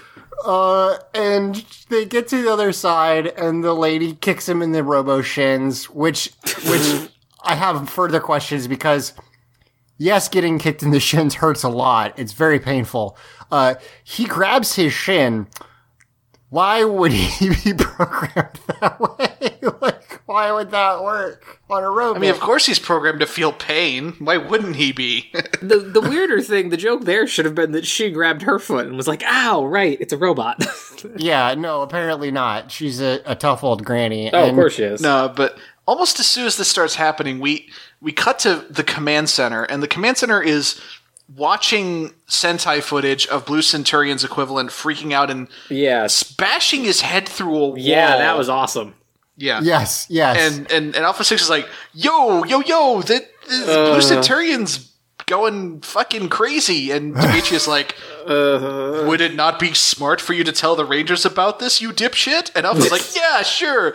I'm sorry, and I know this is childish, but it is here that we learn the knowledge that Alpha 6 refers to Demetria as Big D. Yeah, And I that was about just to bring makes- that up. Like, That just holy makes me shit. really happy. Eric, I guess Oh, because Lord. everybody's asking you to put it in, please put this line in of Alpha calling Demetria Big D. You got that right, Big D. Because it's so good. It's very funny. I actually didn't put two and two together on that one until you mentioned it, because I think more, just much like my brain's reaction to seeing the chimpanzees and being reminded that those are a thing that happened, Jive talking Alpha 6, it just hurts. He's just... What's... Wow, could you all hear that? Yeah, I did. That was wild. I hope sorry everyone's about okay. But yeah, apologies. I live in the city. You're fine. But yeah, Alpha 6 is just Bubsy. He's just Bubsy. So, you know what's crazy about... Because you've seen In Space, right, Lucas? Yeah, I've watched all of In Space. I haven't watched all of Turbo. That's okay. So, the wild thing about it is that the Alpha in Space is Alpha 6. Yeah, they just give him a new voice card. Yeah, but they give him a new voice card, and it's just Alpha 5, but like a little higher pitched, basically. Yeah, it's much like, which is amazing if you think about it, because it implies that the yo yo yo is part of having that voice. Like, you can't have that voice and not talk like that. Yeah, so even they eventually realize that it sucks, I guess. Yeah. And like the only reason the pitch changes is because they don't want to get Richard Horowitz back. Right, it's a different actor. So we cut back to the Jim and Juice bar, and we see Carlos and Ashley chatting for a little bit. Or no, I'm sorry, Carlos is talking to Adam, my bad. And then all the Rangers leave. Everybody did a great job with the cleanup. They get called to the command center, and the Alpha says, "Yo, the Blue Centurion's acting like a New York cabbie in Friday traffic." And so they go take off to find Blue Centurion. Yeah, they go to a secluded area to talk to Alpha and Morph, and they're all still carrying trash bags. It's wild how much the whole trash thing flavors the visual of this episode, but doesn't really matter at all. No, not really. No, I mean, it's entirely inconsequential. there's no lesson about trash. Yeah, or like the just based on environment. it being Power Rangers, you would think this was an environmental episode, and everything's gonna like end with talking about the importance of the environment, or or maybe, I don't know, fucking when the Rangers are shrunk, they get caught in a trash bag and they learn about how horrible garbage is from that perspective. I don't know. Tie shit into other shit somehow. You're a writer. But like, no, nothing. But what's important to note about what happens here is the opposite of what you said, Mike, where they go somewhere and morph. They don't morph. They just teleport out. And so they go and confront the Blue Centurion not in their Ranger suits. And I was like, hey guys, be in the Ranger suits right now. This is something I was thinking about, and I was going to bring up on one of the episodes I missed before I had to bump out. But the monster attacks in Angel Grove are so common that, like, here's the thing. The mooks are very easy to beat up.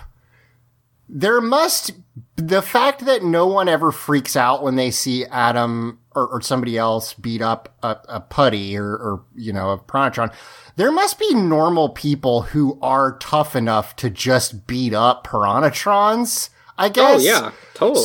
So because that's the only explanation my brain can accept for why anyone doesn't just go, well, so Adam, you're clearly a Power Ranger, because I guess like they can just beat him up. So that's how they introduced the replacement Rangers in season 2. Is like they were just good martial artists and they helped them fight putties. So all that said, me doing these backflips in my head to make it okay for them to fight guys out of suit and no one know.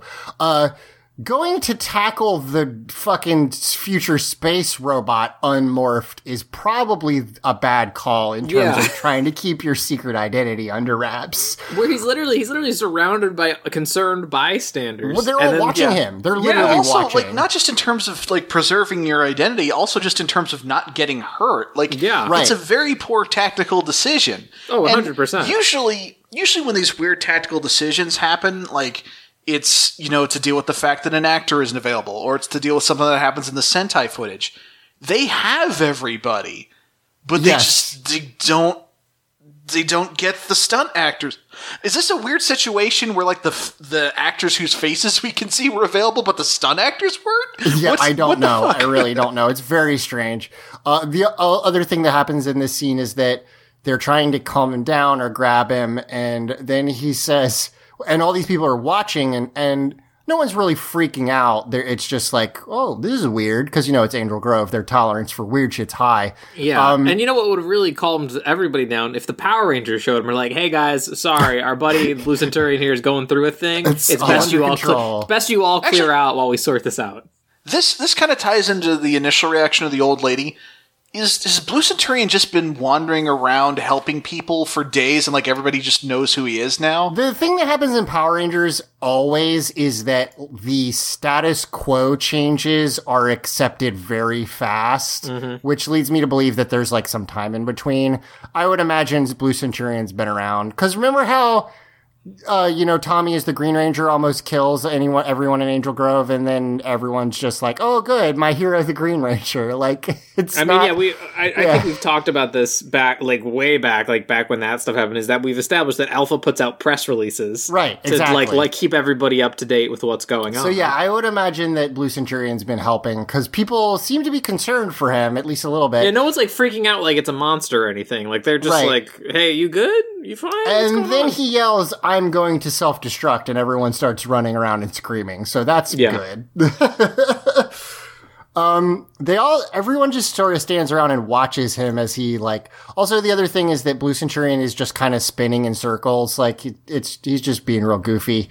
He's also just saying, like, nonsense on top of, occasionally, like, a small, like, real thing will come in, but other times it's just like, no, you're in the wrong place, like, stuff like that. Yeah, it's worth noting that the earlier freakouts had him say shit like, error, unauthorized thing in the system.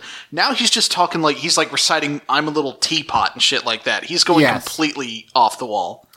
Not Ashley, Tanya, god damn it. Not yet, Zach, not yet. Here's the thing, it's Aisha, Tanya, Ashley, and it's very hard to keep it straight. So anyway, she realizes that they are, that there's like a buzzing noise going on. And so they rush off to help him. We cut to Bulk and Skull driving the car, and God, I love this shot because it's coming around the corner and it is so clearly a man in a gorilla mask. Driving the car. There's plenty of shots of just the car moving around, and it's clearly just stunt drivers in gorilla suits. It's so funny. But yeah. So Bulk and Skull are still driving around. They see some trash. Well, they see a guy who's, like, emptying bags of trash into his trash cans at the corner. The guy is also dressed like a minion. He is dressed like a He's minion. Wearing a yellow shirt and blue overalls. Yep. We never get a good shot of this guy's face, so I assume he's just like a stuntman or something. They didn't want to give him a I thought you were going to assume role. he has one big eyeball in the middle of his head. That could be it. That could be it. You can't disprove that. But yeah, so Bulk and Skull, again, their goal is to fill the trash quota and win the contest. They're not going to go looking for garbage to pick up. They're just going to take the garbage that this guy put into his cans. Yeah, I mean, that is classic Bulk and Skull. And that's what they corners. do. Like, we don't see them do it, but we cut back to them and they have it. What's weird is that the guy is still on the corner. So ostensibly, these two chimpanzees showed up, and just started taking this man's trash, and he was just like, I mean, I was gonna throw it out anyway. I'm just gonna let these monkeys take it. Well, later, like, not to get ahead of ourselves, but later when they're leaving, the next time we see them, he's just gonna be waving at them as they drive away. Yeah, he's very happy with how this transaction went. Yeah, that's what happens. So I guess he just assumed the new garbage men were chimpanzees, which is fine, because it's Angel Grove. Like, I guess if you live in Angel Grove long enough, you just accept anything. Like, it's just like, well, I suppose that's fine. Same shit as always. So yeah, that's something I kind of wonder. When you live in a world like this where this weird magic sci-fi bullshit just happens, like, at what point do you just start rolling with whatever happens? Like, at what point do you just acclimate to just, nothing makes sense anymore, just roll with it? Yeah, I don't know. So in any case, at this point, so Lieutenant Stone runs into this man on his little pink bike. We cut back to the Blue Centurion, who now has smoke coming out of him, and the Rangers are trying to help him, but also they then see Bulk and Skull driving the car, and for some reason, they send just Justin to go solve this problem. Why are we sending just Justin to do anything, ever? Here's the thing. I understand that they need to split up the team, perhaps. They have two priorities, but why the child? Yeah. I mean, in fairness to Tommy, he probably just trusts that Justin can handle it, and this main problem with the Blue Centurion's probably an all-hands-on-deck situation. So I kind of buy it. Because, like, at the end of the day, these chimpanzees, they know the chimpanzees. They know what they get up to, and they know that it's probably going to work itself out even if they don't do anything. Yeah. But I don't want to gloss over how hilarious it is to be watching the main plot of the Blue Centurion freaking out, and the Rangers, like, you know, trying to navigate getting him to calm down, and without a hard cut or anything, the camera just zooms out a bit and pans over to the side a bit, and this car just screeches onto screen as the B-plot suddenly crashes in. It's so good. Because they do rarely interact. I know we tend to praise the show for very minor things because it's usually very bad. I genuinely love this moment so much. It's a couple things. One, it's because we've been trained to know that the B-plot, like, doesn't interact with the A-plot. So we don't expect it. But B, like you said, there's no, like, smash cut. There is no hint that this is about to happen. We are cutting back and forth between the two things, and then the car just drives into the background of the shot. It's great. I love it. It's pretty good. So Justin morphs because he's the smartest character in the show. There's something I love about this is so he does his own little morph sequence because he's by himself, but he's like leaning up against a wall, and so at the part where he needs to like push his arms out to like make the hand dance or whatever, he has to like tuck his arms in really close so he doesn't punch the wall he's leaning next to. It's very funny looking, and it's just really funny to see him be like, okay, there we go, and then morph. So he morphs and starts running after the car. He starts running in this race. I thought, I was like, oh, this must be at the point where they have motorcycles or whatever, because maybe they get motorcycles in this season. I don't remember. But no, he just runs after it. And then I remembered that part in the movie where they had super speed, and I was like, okay, I guess they're sticking to that. They have showed the super speed a couple times. They don't really do it here, though he keeps up with a car, so I guess it's implied. Yeah, they don't do like the effect, but it is like, there's no other way for that to make sense. That's kind of always how it's been. Like, they just don't do anything with the super speed in this episode. They don't add don't add like an echo effect. They don't do the fucking $6 million man blur. It's just, they're going super fast. Just take our word for it. They don't even do like the thing they did in the movie where they like put like the engine noise over it, where it was like vroom, vroom. Yes, I forgot about that. He jumps on top of the car and he's trying to stop it. We cut back to all the Rangers who, again, are still not morphed, just trying to dogpile on the Blue Centurion. Justin is trying to get them to pull over. Can't do it. Blue Centurion's about to self-destruct. Tommy finally, like, accidentally opens a little compartment on the back of Blue Centurion's neck, and the bug flies out, and oh boy. In fairness, quick little correction. It wasn't accidental. They figured out pretty quickly that there was something inside his helmet. Oh, okay, gotcha. So- Yeah, fair enough. So they gets that open. Then Blue Centurion's fine. The One of the Shrinkasect- Rangers is just like, well, it was just a stupid fly. And then Shrinkasect, like, he's like, he grows to normal size. It's like, who the fuck you calling stupid? Yes. And then Tommy's like, all right, get him out of here. And he fights Shrinkasect for a little bit. And then they all run away. Shrinkasect turns back into the little bug form and chases them. Gets in front of them. What's Pops wild back is they normal. still just don't morph. No, they don't morph till like the very end of this episode. It's well, I guess they're about to. Yeah, no, because Blue Centurion tries to fight him, and then he shrinks Blue Centurion, and so Right. they try and like get in there, but he scares them off with the shrinking power type Well, like, thing. first he shrinks like a trash can because Tommy tries to block the beam. Yeah. And even after seeing that, Blue Centurion's like, oh, don't worry, guys, I got this. Zap, oh, whoops. Yeah, and he gets Shit, I'm tiny, gets whoops. shrunked. And Shrinkasect says, haha, it's a small world after all. And great joke. The one I noticed of his one-liners was, "Do you need to see a shrink?" Oh, God. It's not bad. We now Lieutenant Stone is chasing the car also on his bike, so we have two While monkeys. Justin's clinging to the top of it. It's So, fucking again, great. Just this fucking car screeching around doing wild stunts while a stunt actor in a suit is hanging on the top, and it goes around a corner, and then we just see this grown man on a little girl's bicycle being That's like, the thing. ah, shit, god damn Someone it. wrote on a piece of paper for a script, 2 monkeys drive car while Power Ranger hangs off top and grown man chases on a little girl's bike. And whoever wrote it was just like, yes. Comedy That's the gold. thing, is as much as I talked about how weird it is for this to be a 2-parter called Honey, I Shrunk the Rangers, and for the shrinking not to happen until the very end of part 1, the stuff that does happen in this episode is fucking great. I love this episode. It's a fun, silly episode. So This is yeah, maybe I the mean, best episode of Turbo so far. I am Really?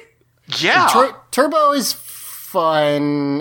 But it's not. Listen, I say that as great. someone who has really enjoyed Turbo for the most part. This is a fun episode. Yeah. I No, agree. yeah, I'm not saying. It wasn't about Turbo. I was just like, I mean, yeah, I thought this was a fine episode. So if anything, I was like, is the bar that low? There have been their first I feel like we really enjoyed like the first 7 or 8, and then I feel like there was a little bit of a down period, but it's fine. So anyway, someone finally says we should morph. Surprise. So they go ahead and Yeah. morph. And for the first time in ever, they feel the need to take cover to do it. Right. Because they're hiding behind this van. And it's actually kind of great that, like, we don't get the morphing sequence. What is they start morphing while they're hiding behind this van, and then we see the monster shrink the van, and as it shrinks, it reveals that the Rangers are behind it already morphed. Right, which is pretty kind of a- good. Yeah. So then, he says like, we're going to teach you to pick on somebody your own size. And he says, cut the small talk. And then, the Prontrons show up behind them. I have my subtitles on and it says that they say booga booga. I don't think Yeah, that's accurate, but it's fine. No, I think the monster says that. Oh, he does? Like, I think Okay. he waves just like booga booga. And it's like what? Because And he's then a the dog, you Prontrons see. appear behind them. and then Elgar's too, there too. Yeah, Tommy calls him Elgar's ugly, and here now. Elgar makes a crack about he must be looking in a mirror. Haha. And it's great because Elgar and the Prontrons are basically just a distraction, and not even like their usual distraction to keep the Rangers away from a bomb for a moment. It's literally just to get the Rangers to turn around for a Yes, second it's so that the literally monster just- can zap them. Yep. And then they get shrunked, and Elgar tries to step on him, which I will say credit to Elgar for not just like standing there and going like, wow, the Power Rangers have shrunk. He immediately goes for the kill because normally they don't do the that. downside is this. I mean, it's undermined by the fact that this doesn't kill them, but like, Right. yeah, it is kind of to his credit. He's like, okay, well, they're tiny, big steppy time, crunch. You know what would have been great though is if like they looked around like, oh, we're tiny now, and then they were like, wait a minute, does this mean if we call the Zords we wouldn't be escalating? Because we're tiny and they're big. Yeah. Think about it. Like, So the Man, and then the Zords get shrunk, and then they just the Zords at size just fight Elgar and the Piranhatron. We've talked about it before. I don't think they've ever done that. No. And I want it so bad. I want the Zord suit to fight like normal sized it's because people. they don't have the Zord suit all the time. A That's lot of true, the time, yeah. A lot of the time Megazord fight is strictly Sentai footage. I can't think of that many times where they make up Megazord footage. Yeah, but God, I that would be really fun. Yeah, I mean, we know they had a Turbozord suit because they used it for the movie, but Yeah, they often don't have them, or they have like a modified one or something. So anyway, at this point, Bulk realizes that the person hanging on the top of their car is a Power Ranger, and they have multiple times said the Power Rangers can un-chimpanzee us. I don't know why they think that, but whatever. Yeah, at first they say, like, there's a blue monkey on our roof, and I was like, Yeah. guys, you come on. I mean, it's not a stretch to assume the Rangers could fix their problem. They probably could if they knew there was a problem. The problem is Bulk never thinks about how to communicate to the Rangers what the Right. problem is. So they stop, and Lieutenant Stone comes up on his bike, and the shot where he's coming up behind Justin, he's going really fast to the point where I thought he was about to just slam into the car and ramp over it, which would have been really That great. would have been funny, yeah. But he promises the Power Ranger that he will make sure that they don't drive anymore. He does not seem to mind the fact that this Power Ranger is clearly a child. Like, Yeah, so, he just has Justin's voice. yes. Honestly, missed opportunity for a gag where Justin tries to deepen his voice and tries Yeah, to that- sound like an adult. That would have Yeah. been fun. You know, just been hi, let's say, you're welcome, sir. Please get your chimpanzees under control. Yeah. Now Lieutenant Stone tells them, now, how many times have I told you guys, don't drive, are you ready for the end of the sentence? Without me in the car. Hey, Lieutenant Stone, there's no circumstances in which you should allow the chimpanzees to drive. What he says is like, how many times have I told you? 50? 100? This comes up a lot, apparently. I mean, yeah. Here's the thing about Lieutenant Stone. He doesn't learn lessons because remember when he let Bulk and Skull take care of his car and they wrecked it, and then I think 3 episodes later he did the exact same thing. Yeah. And they even, like, Bulk and Skull were even like, don't worry, we won't let anything happen to this one. Yeah. And then something did happen to it, because of course. He definitely can't learn his lessons. However, they remind us now that the can bomb is still in the car. Well, the show itself reminds us, not any of the characters. 'Cause none Right, of the yes, characters know sorry, it's a it bomb. just Yeah. zooms in on it, yeah. Yeah. Which, I mean, is good because, like, I genuinely forgot it was I there did too. because there's I a did as million well. fucking things happening. Yeah, I also forgot that there was a bomb in play. Like, usually when they do callbacks like that, it feels like, okay, you're being patronizing. Kids can pay attention to stuff like this, my guy. But no, there's a million fucking things happening in this episode, and I genuinely lost track. Justin runs to where the Rangers were. He cannot find them, but he hears Blue Centurion. He bends down and picks him up. And That old familiar sound of the tiny person being like, hey, down here, down here. Right, yeah. Listen.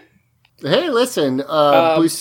Go ahead. What's funny to me is that so he picks up Blue Centurion, and he just like is holding the shrunken Blue Centurion in his hands. First of all, it's insane that Elgar didn't take the Blue Centurion. But then is like, Well, in and fairness, I think they just kind of lost track of him in the shuffle. fair. But he And also, looks they're at- just super happy to have caught the Rangers. He's looking at a shrunken Blue Centurion, and he just goes, "What happened?" And I was like, "Put it together, man. You're holding a shrunken member of your team. What do you think happened?" Yeah, it's a I fair mean, point. this feels like a scenario in which you want more details. True, Yes. but he seems like so like he doesn't understand. It's like, oh well. I mean, I would have been like, well, I assume they were shrunken. Now- Whatever. My question is, why did the bench and the trash can and Blue Centurion not get turned into fly people? Because they're not organic. Okay, honestly, fair. Ask a dumb question, get a dumb answer. But yes, fair point. So they... Yeah, so this is something the show's not going to comment on, and it wasn't a thing in the previous scene where they were tiny. But in a second, we're going to see that they have, fly wings on their backs. Yeah, and, it's real weird. And throughout part 2, they're just going to have additional props appear on the suits that are fly parts. So Elgar shows up. He has a big present. He says, haha, I'd always said I'd bring you the Rangers on a silver platter. A touch I love is that 2 Piranatrons bring over a nice table for him to set the box on, which is very he's like, funny. I'll have to settle for a silver box, and it's a big old, it's like a Christmas present looking thing. Yeah, and she opens it, and there's the tiny Power Rangers. Looking up, and we get this perspective shot of Divatox's giant head. Yeah, it's very funny. And she's just, taunting them, and she's like, you like that, little man?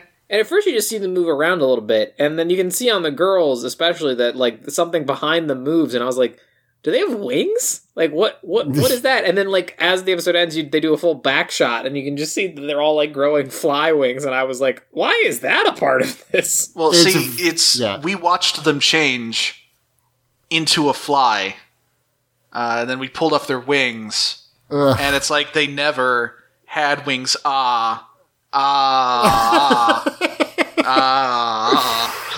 can stop me at any time. I don't know what this is a reference to, so I'm just letting you hang yourself. It's a song. You can keep going as long as you want. The Deftones, Changing the House of Flies. It's a fucking great song, and I loved the shit out of it in middle school. Very good. Still do, frankly. That's it. That's the whole episode. Mm-hmm. It just ends. Yeah, I don't think. She drops a line about this being the last voyage the Rangers will ever take because she does boat stuff. It actually is kind of great. All the villains, they could just kill the Rangers, but they just want to gloat for a while, really.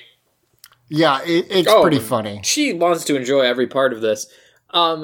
One of the last notes I have, again, bringing this back to Time Force, because if I'm going to be on this podcast, I'm going to talk about Power Rangers Time Force. The Blue Centurion does say that the mutant has shrunk me, and I was like, oh, that's funny, because mutants are the main villains of Time Force, and who sent him back in time but Time Force, so I'm just saying, evidence. Fair point. Anyway, that's all my notes.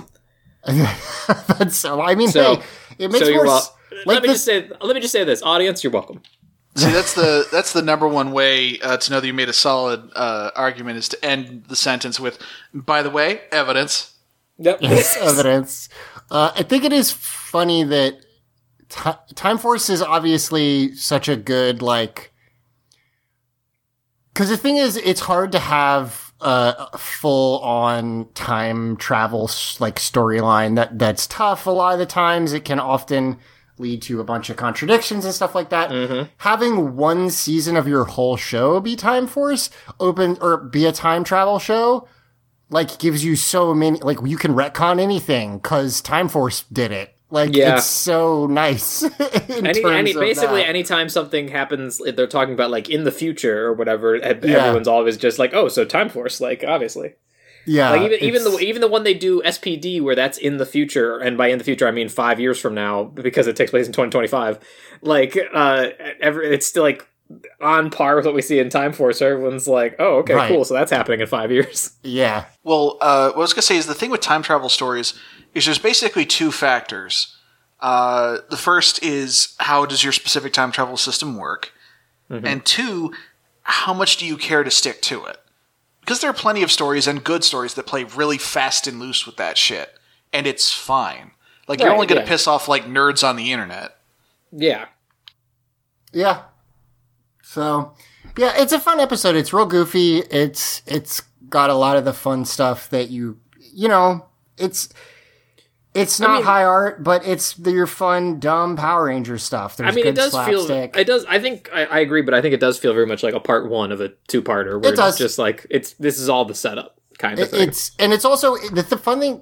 It is set up, but you don't even know it's set up until the end. Yeah, basically. I will say that for sure. If we didn't know it was part 1, you would just think Man, they sure are running out of time to have the Zord fight. Like, okay, I see. But yeah, so that's it for the episode. Let's do some questions.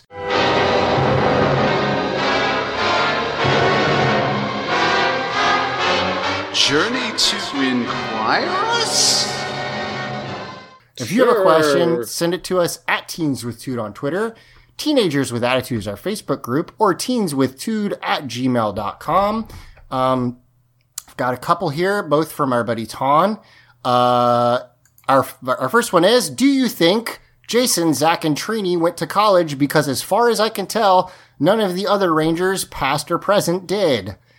I'm trying to think of any Rangers that go to college explicitly. Like, Alyssa in Wild Force does. Okay. They have a college in Turtle Cove that she goes, and you like see some of her classes and stuff. Because it's not very common for sure. They do not make for a show that is all about like stay in school kids. It's not like they make a big effort to, at the end of the season, be like, well, no. I'm going to college. Like, well, that's I mean, not... Tommy gets his freaking PhD in archaeology. That is true. Tommy, we know for sure went to college. He has a doctorate. Yes. God, Dr. Tommy Are we sure Oliver. It wasn't like an honorary doctorate for doing cool martial arts shit or being like a race car celebrity? A part of me wishes so, Mike, but the fact of the matter is that he gets this PhD and then starts working with a company to bring the dinosaurs back to life or something. It's really unclear what they're doing. Now, that said, Lucas, the fact that what he does with his doctorate is make dinosaur men leads me to believe that maybe it's a mad scientist style doctorate where he does not actually have a piece of paper that that's him. Entirely possible. So we're going to find out next time. This is a bit of a spoiler, but the thing that's going to cure the Rangers is they get hit with one of Divatox's torpedoes, and that makes sense. That makes them big. But it's weird that they stop being flies. And my theory is that Tommy gets super deep into genetics and genetic experimentation because he's making the treatment for his, Adam's, Tanya's, and Kat's lingering turning into a fly-itis. Perfect. Of the original crew, I think I bet you anything Trini went to college. Yes, like, Trini would go to college. Zach would open up a series of hip-hop keto dance studios. Which I don't know if you need a degree for that. I don't know if Jason I don't want to give too much credit to Power/Rangers because that thing fucking sucks from every angle. I buy the idea that he becomes like a famous like exercise like workout guru guy. Like the P90X guy or something like that, where it's like, oh, it's that guy. Like, you know him. I think he has a series of dance/martial arts studios up and down the West Coast. Yeah. But I don't.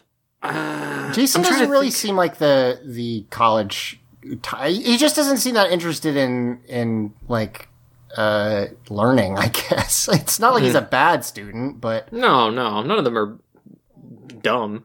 If Jason ends up in any career other than martial arts instructor, I will shit a Cadillac.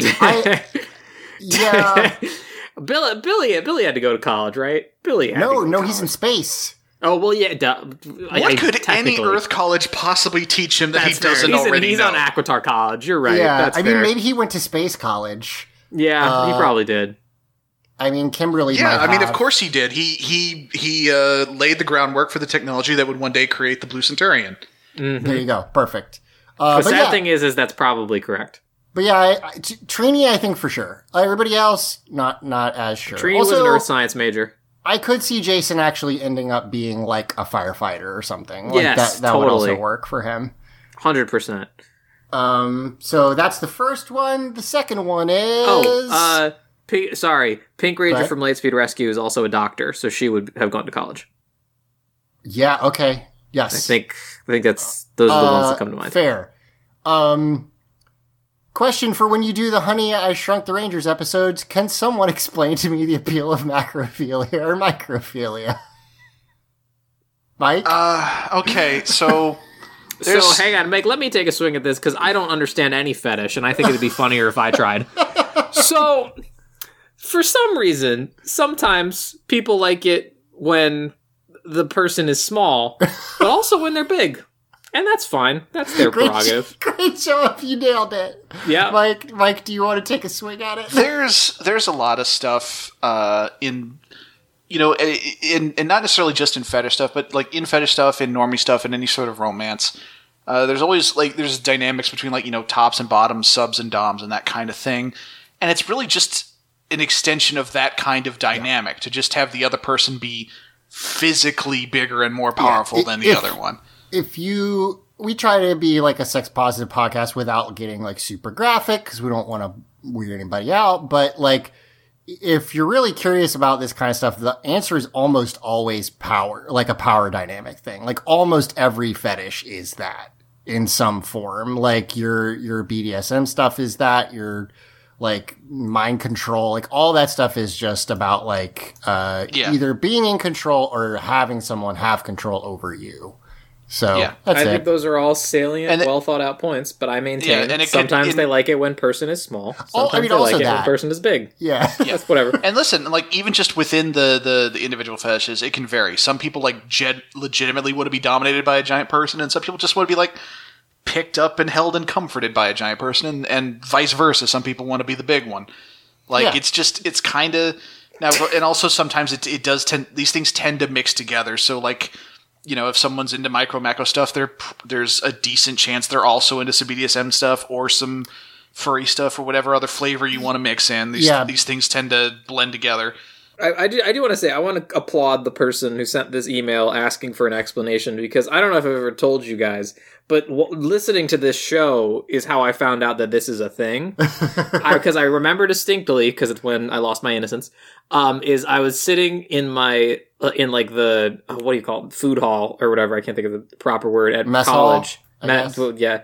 And I was listening to the podcast while I was eating dinner or whatever, and I think it was like the Scorpina episode or something. Yeah, when she gets big. When she gets big, and you were like, oh yeah, there's one thing I know about Luke is that he likes big ladies, and I was like, what? What does that mean? Like, what?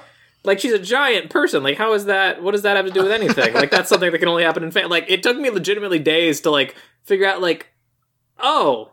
I guess that is a thing. Maybe. I don't know. That's the thing, is everything's a thing. I think but I'm saying, Zach, I didn't understand that at the time. Oh, I got you. This was like, I was like, that's a thing? Huh. All right, fair enough. So I appreciate someone asking for an explanation, because I could have used one, 4 years ago. Yeah, I mean, that is generally the answer, is that it's some kind of power thing. There could be other reasons for sure, but, now, in fairness, I do want to be clear. That is the way it works as I understand it. Someone could be into it for something totally unrelated. It could work for them in some totally different way. For sure. Like, as with all things, different strokes for different folks, it's hard to even if you're just talking one specific kink, it's hard to cover the whole thing with broad brushes. But because every community has like sub things and stuff like that. So it is kind of weird, and I know it's a knock-on effect of like who we started this show with and the sorts of friends we've made along the way. It's but like, it is hilarious how many of the audio entropy people are into microphilia.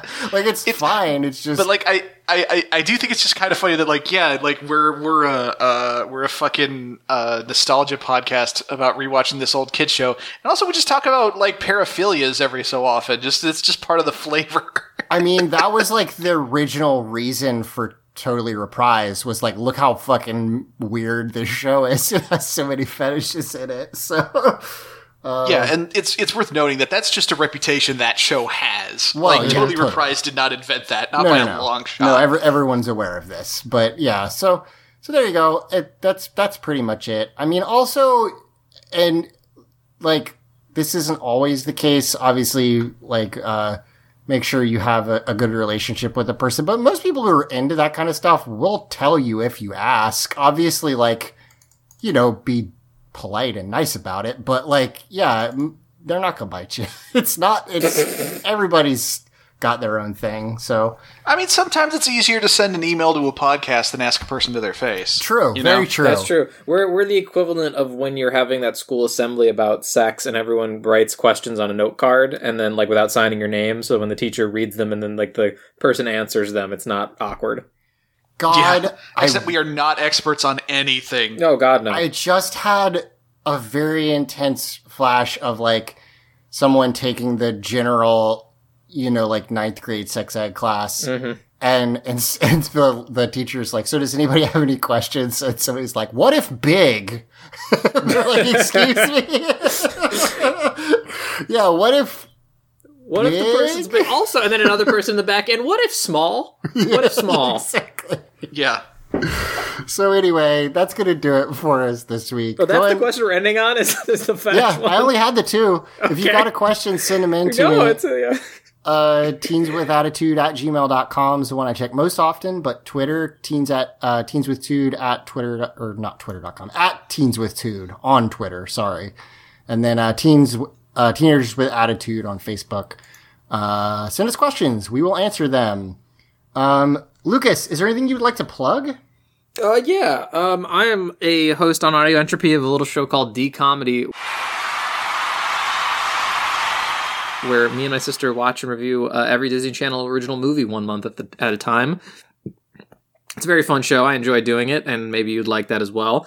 The last episode we put up was about Horse Sense, which is a Lawrence Brothers vehicle, which was made almost exclusively to put Joey Lawrence in a tight tank top on a horse ranch. And we are recording our episode for May, which is about a musical film called Starstruck. That should be up maybe a little after you hear this. But yeah, it's a fun show on Audio Entropy. You should give it a listen. You can follow it at D-Comedy Podcast on Twitter. You can follow me on Twitter at wildfire_king. But yeah, there you go. I'm going to be honest, I'm completely blanking on who the Lawrence brothers are. Joey Lawrence and Andrew Lawrence. Andy Lawrence. Yes, there is a third, the Matthew Lawrence, who was on Boy Meets World. Yes. But but when it comes to the DComs, if you're talking about the Lawrence brothers, you mean Joey and Andrew, because they had a bunch. The poster for Horse Sense is something. Oh yeah. Hang on. This is actually something that I found interesting. Are the one you're looking at? Is it the one with the cell phone?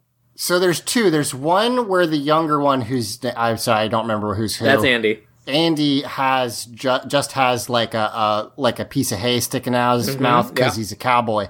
But then there's another one where he has that, but also Joey is like weirdly chewing on the antenna of a cell phone for some reason. And then there's posters where they took that out.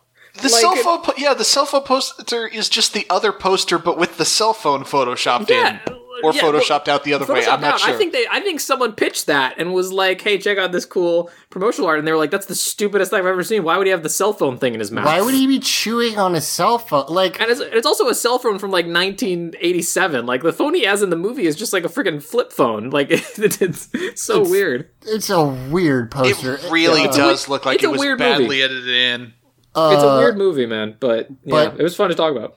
Good. That does not look like that hand belongs to the man that it's supposedly attached to. So go listen to DCOM. It's a lot of fun. And you guys can listen to, they've got a bunch of episodes. If you have ever had a fond memory of a Disney original comedy, they probably got into it. Wow, that's not at all what that's called. What did I say? It's a Disney Channel original movie. You called it a Disney comedy. And I was sorry, it's because it's called DCOM. Listen, I got confused. I understand that the title's confusing. Don't worry about it. No, it's fine. Actually, I think Horse Sense was our 45th episode, so we have 45 episodes now. Yeah.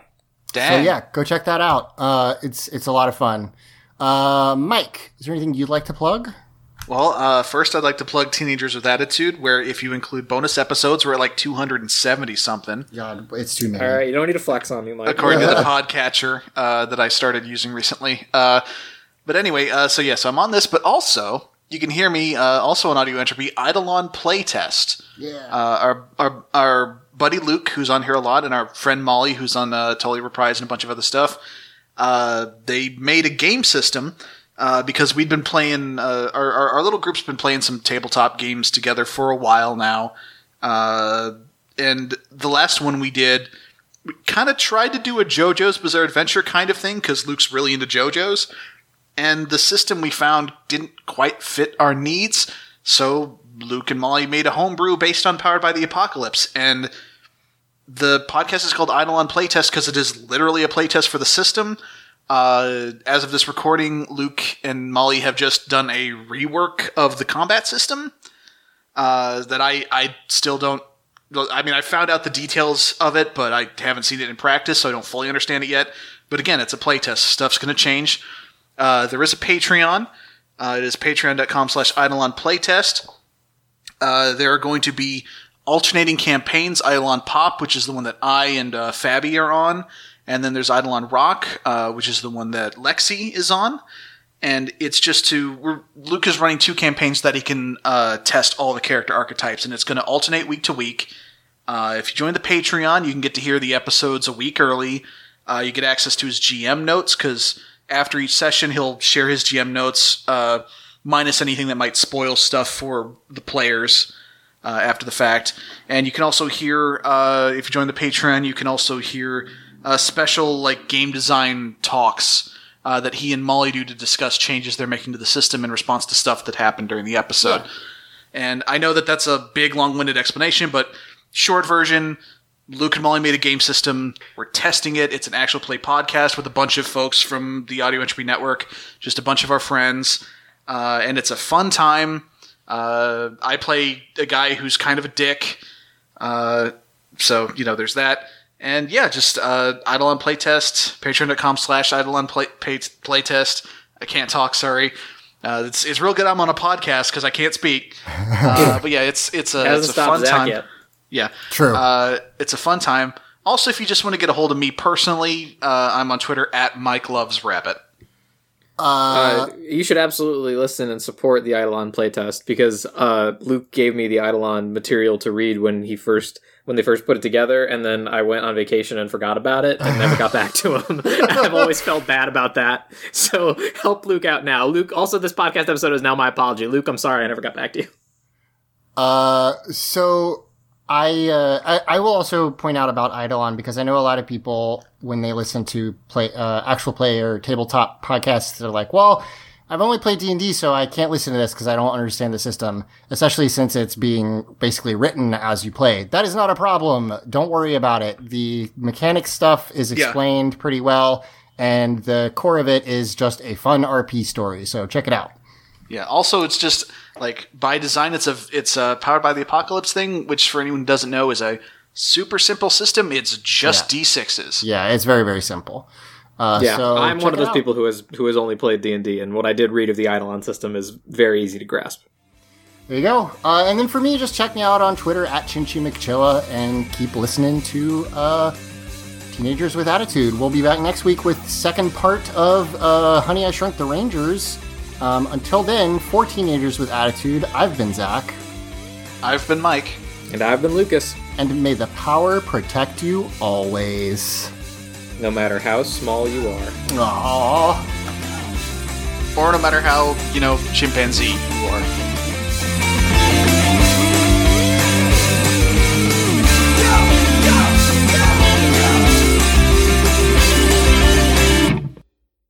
Monkey!